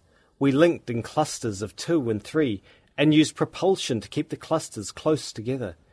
Every day the streets were filled with the thump of people marching in lines. Instead of baking black cakes and making fabric birds that rode in the sky, everyone practiced killing invaders. My job was to help Mellowell think of ways to run away from Salen if he got too close. Propulsion. I wasn't good at propulsion, so I watched Mellowell. He was using our map to test propulsion models with different configurations of worlds linked together. He tried linking a dozen worlds together in a line. Then he set the whole line spinning very fast. I didn't think that was a good idea, because we would all get very dizzy if he tried that with real worlds. The line of worlds formed a big blurry cloud as it spun. Then suddenly the string that was holding it snapped, and it crashed to the bottom of the sphere of the universe, and the line burst apart and the worlds bounced all over, then settled together at the lowest point in the sphere. It scared me, but it wasn't the loud noise that scared me. It was something else that was in the back of my head where I couldn't get to it. I was so scared that my stomach hurt. I told Mellowell I was sick, and I went to Siri and helped her sort peep nuts. She let me separate them into piles of 222, as long as I also removed the cracked ones while I was doing it, and this helped me not think about the spinning world so much, but I still saw them whenever I closed my eyes. So I tried not to close my eyes, but finally it was night, and I had to go to sleep, and then I had to close my eyes. I had a dream that the spinning worlds didn't burst apart when they hit the bottom of the sphere. They just kept going right through it, and Mellowell shouted, "What? What? What?" and stepped into the map, and he started to sink. His feet disappeared, then his knees, then his waist, until he was only a head. And his head said, "We're taking flight now, little Tweel, where the open spaces go on and on and on." Then his head sank too, and I was alone. I woke screaming. Siri made a shh noise and rocked me, but I couldn't stop screaming for a long time. The empty space from my dream wouldn't go away. It was in my head. The back of my head felt like it had been opened up, and there was nothing back there but space, black space going on and on. And while I screamed, I saw a picture in my mind of the angle that a line of linked spinning planets would have to be at when it hit the edge of the universe to break through it, and that made me scream even louder. I cried out when I spotted Sellen's world clump in the long view. First it was a scared kind of cried out, but it turned into a wanting kind of cried out, because all the planets were hugging each other, and I wanted to climb inside and be hugged by all those planets, so I would stop shaking and crying all the time. It was a giant lopsided ball, about 150 worlds lashed together, rotating slowly end over end. I called Mellowell. He didn't cry out. He kept just saying, "What, what, what?" and his hand shook when he adjusted the focus on the long view. The oldsters signalled the rest of the Alliance about the world clump, and then the whole Alliance ran. We went back to the map with Mellowell, and we figured out speeds and distances and evasive manoeuvres as people poured into the streets, shouting and carrying pointed things. "There's no way to escape him," Mellowell said while we lay in bed with the lights out. "Nowhere to run." He sounded very sad. Salen's world clump would catch up to our Alliance in 27 days and 4 hours. There was nowhere to run. Nowhere that wasn't terrible. Nowhere that wouldn't make me scream forever. I was sorry Mellowell was sad, but I wanted us to live in Salen's clump. I wanted Mellowell and Seri and me to huddle in bed with worlds and more worlds hugging us from the sky. I heard Mellowell sniffle. "My Seri, what will become of us?" he said. I rolled over, facing Seri, and put my fingers in my ears, but I could still hear him.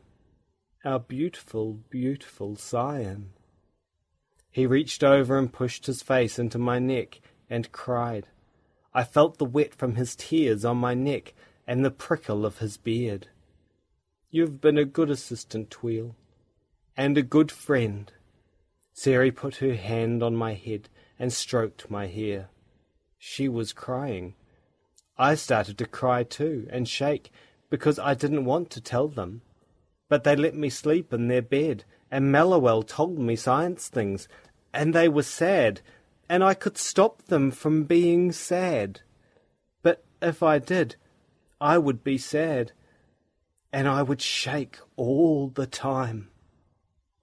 I lay awake for a long time with my heart pounding. Then I woke up Mellowell and Seri, and I told them about the open spaces that go on, and about how you get there. For a long time Mellowell didn't understand what I meant. He kept asking, "Outside what? Outside where?" And I would answer, "Outside the universe." He asked how I could possibly know there was an outside to the universe, and I said, "Because it's a sphere." I'd never seen Mellowell angry. I was very scared. I pressed my face against Seri's cloak and whispered the yellow bird song. I whispered because Rembach, the man with the twisted stick who always sat in the tall chair in Oldster meetings, thumped his stick on the floor and told me to stop singing it out loud because it was distracting everybody. "What choice do we have? Tell me, what choice do we have?" Mellowell screamed. His face was as red as the middle section of Gutang, which I'd last seen when it passed Albury when I was 12 years and 11 days old.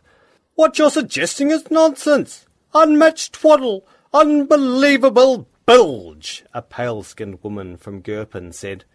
I knew she was from Gurpen because all of the Alliance representatives wore robes that were the colours of their world, and she was wearing a yellow robe with zigzagged bolts of brown. "There is no outside. By definition, there is no outside to the universe. We'll only waste precious time that we need to plan our defence." "Our defence," Mellowell said. "There's no defence against that abomination. It will eat us. It will eat everything. Our only hope is to go where it cannot follow." "And where is that? Into your assistant's fantasy world?" the woman from Gurpen said. "Let's be clear about what you're saying, Mellowell," the representative from Etten-Tupen said. "You want us to set our world spinning and head toward the edge of the universe while Selen closes in, because your assistant assures you there is an outside of our outside, but he cannot explain why, nor can you." He is an extraordinary boy. Extraordinary, the woman from Gurpin said. It was his idea that caused this mess in the first place. Now you want us to trust him again? I stuck my fingers in my ears and sang the Yellow Bird song out loud. Sari took me out of the meeting, and I was glad. I don't like it when people are angry with me. I didn't get dizzy when the Lion of Worlds was spinning. It looked like it was the sky that was spinning. There was Salen's clump blotting out 35% of the sky, then it was gone. Then it was back again, blotting out 36% of the sky. I watched from the navigation plateau, which had walls but no ceiling. Mallowell and Sari pressed against me on either side, but I still felt like I was falling into a deep hole. When the chief navigator was not shouting directions to the signallers, he was shouting directions to the singers, who were standing on platforms of different sizes and singing into pipes of different circumference that led to Cyan's propulsion chambers. I had told him that the speed and angle had to be just right, or we would bounce off instead of going through. I wondered if he could get it just right. I didn't want him to. I wanted us to bounce off. "Look," Sari said, pointing at the sky. The sky had gotten white and foamy, like the water at the bottom of a waterfall. There was a terrible boinging noise.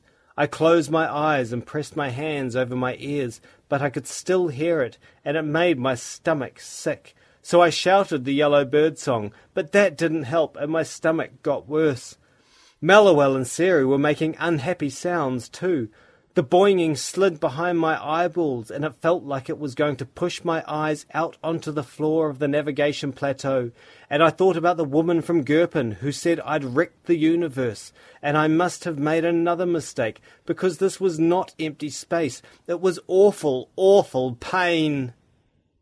Then, all of a sudden, it was gone. I opened my eyes. The sky was huge and dark and empty. Just like in my dream, empty space that went on and on with no edges. I started to shake. I slid down between Mallowell and Sari until I reached the floor. Then I hugged my knees, and I screamed. "Ho, Tweel!" a man I didn't know said as I passed him in the great hall. He raised his fists in the air, which is how people on Cyan greeted oldsters, but now also greeted me, which I liked. "Hey-o, Tweel, and thank you!" a woman I didn't know said. She raised her fists as well. A man I did know, Soothin, a singer, put his arm around me and pulled me close. "I'll be your comfort guard on this walk, Tweel. Where are you going?" "To Mallowell's observation deck," I said as he walked with me. That's what they called it when people walked with me, my comfort guard. It was not as bad as I had thought, the endless black sky, because I had my comfort guard, and I got hoes and hey-ohs from everyone I met. I liked the hoes even better than the comfort guard. It was like what I imagined living deep inside the planet clump would be, because the planets would have pressed around me, even though they didn't actually touch me. The hoes and good limits pressed against me the same way, even when there was empty space all around, and I did not shake and cry nearly as much. Maybe one day I would sleep in my own bed, but maybe not. I enjoyed sleeping with Sari and Mallowell. Mallowell was looking into his long view when I got to the observation deck. "Go ahead, little Tweel, look," he said, wrapping his arm around my shoulder and motioning to the long view. I didn't want to look at the blackness through Mallowell's long view. Even though Mallowell was smiling, I did not want to look. There were no planets there, and it had no edges. There was nothing but one glowing white ball that didn't give off enough light to light the black sky that went on forever. Mallowell said, "Go on, you'll like this." I looked. The long view was focused on our universe, our home. I could see inside it, right through the sphere to the planets inside. I could see shadows of worlds. They looked like specks of dust swirling inside. I wished the long view was stronger, so I could find Albury. Adjust the long view 7 degrees on the horizontal, Mellowell told me.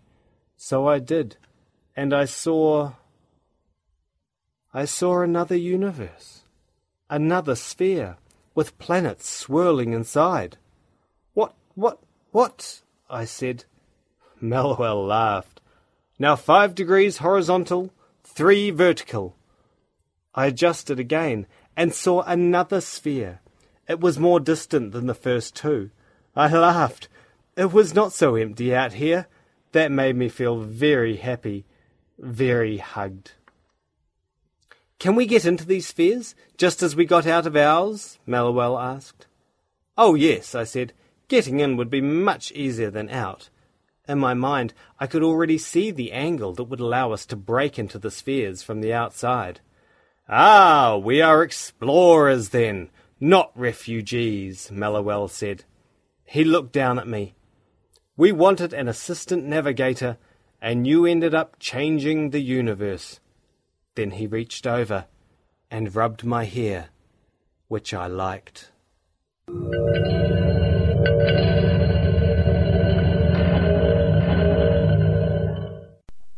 There you go, don't forget, copyright is Young Wills. Well, next up and finally is Michael Swanwick, How to Run a Con. Hello, this is Darga. And I'm Surplus. And we're here to teach you how to run a con. Today we'd like to say a few words in praise of the one indispensable man in any con. The fellow whose imagination, ambition, and willingness to go the extra mile for the cause make it all possible. The Mark. This indispensable fellow too often gets bad press. How on earth could he have been taken in, says your average citizen? He must be extraordinarily stupid. This is mean-spirited and unfair. Consider the victim of a big con like The Wire, which was immortalized in The Sting. He's a shrewd businessman, or it wouldn't be worth the con man's considerable expenditure of time and resources. He's an imaginative man, or he wouldn't see the potential profit to be made. And he's a bold man, or he wouldn't seize the opportunity that's dangled before him. A major operation like The Wire can take weeks to run. Plenty of time, it would seem, for the Mark to wise up. Yet he never does. And why? Because the con man and his confederates seize control of his reality. From the moment the Mark finds himself in casual conversation with a compellingly interesting stranger to the bleak instant when he finds himself inexplicably penniless, he's never alone. Indeed, he is constantly surrounded by a cast of professionals who all know their various roles and play them out perfectly. He is the only person present who is not aware that everything he sees is being done for his benefit and edification. A proper con game is, in essence, theater for one. And how much does this once-in-a-lifetime experience cost him? In today's money, several $1 million. Much worse entertainment is bombed on Broadway at considerably greater expense. So really, the Mark is a patron of the arts, and we should all be grateful to him. God save the Mark! This is Surplus. And I'm Darga, teaching you how to run a con. Though I must say that I always thought that Paul Newman and Robert Redford were a little too handsome to make convincing con men. Well, what can you expect? They're merely actors, after all. There you go, Michael. Thank you so much. Big thank you to everyone who's taken part. And please, if you're interested in I get excited when I say that, in that TV workshop, you know what I mean? If you want to come along to that one, please pop over to the front of the website. I'd love to see you there. It'd be fantastic. Until next week, I would just like to say good night from me.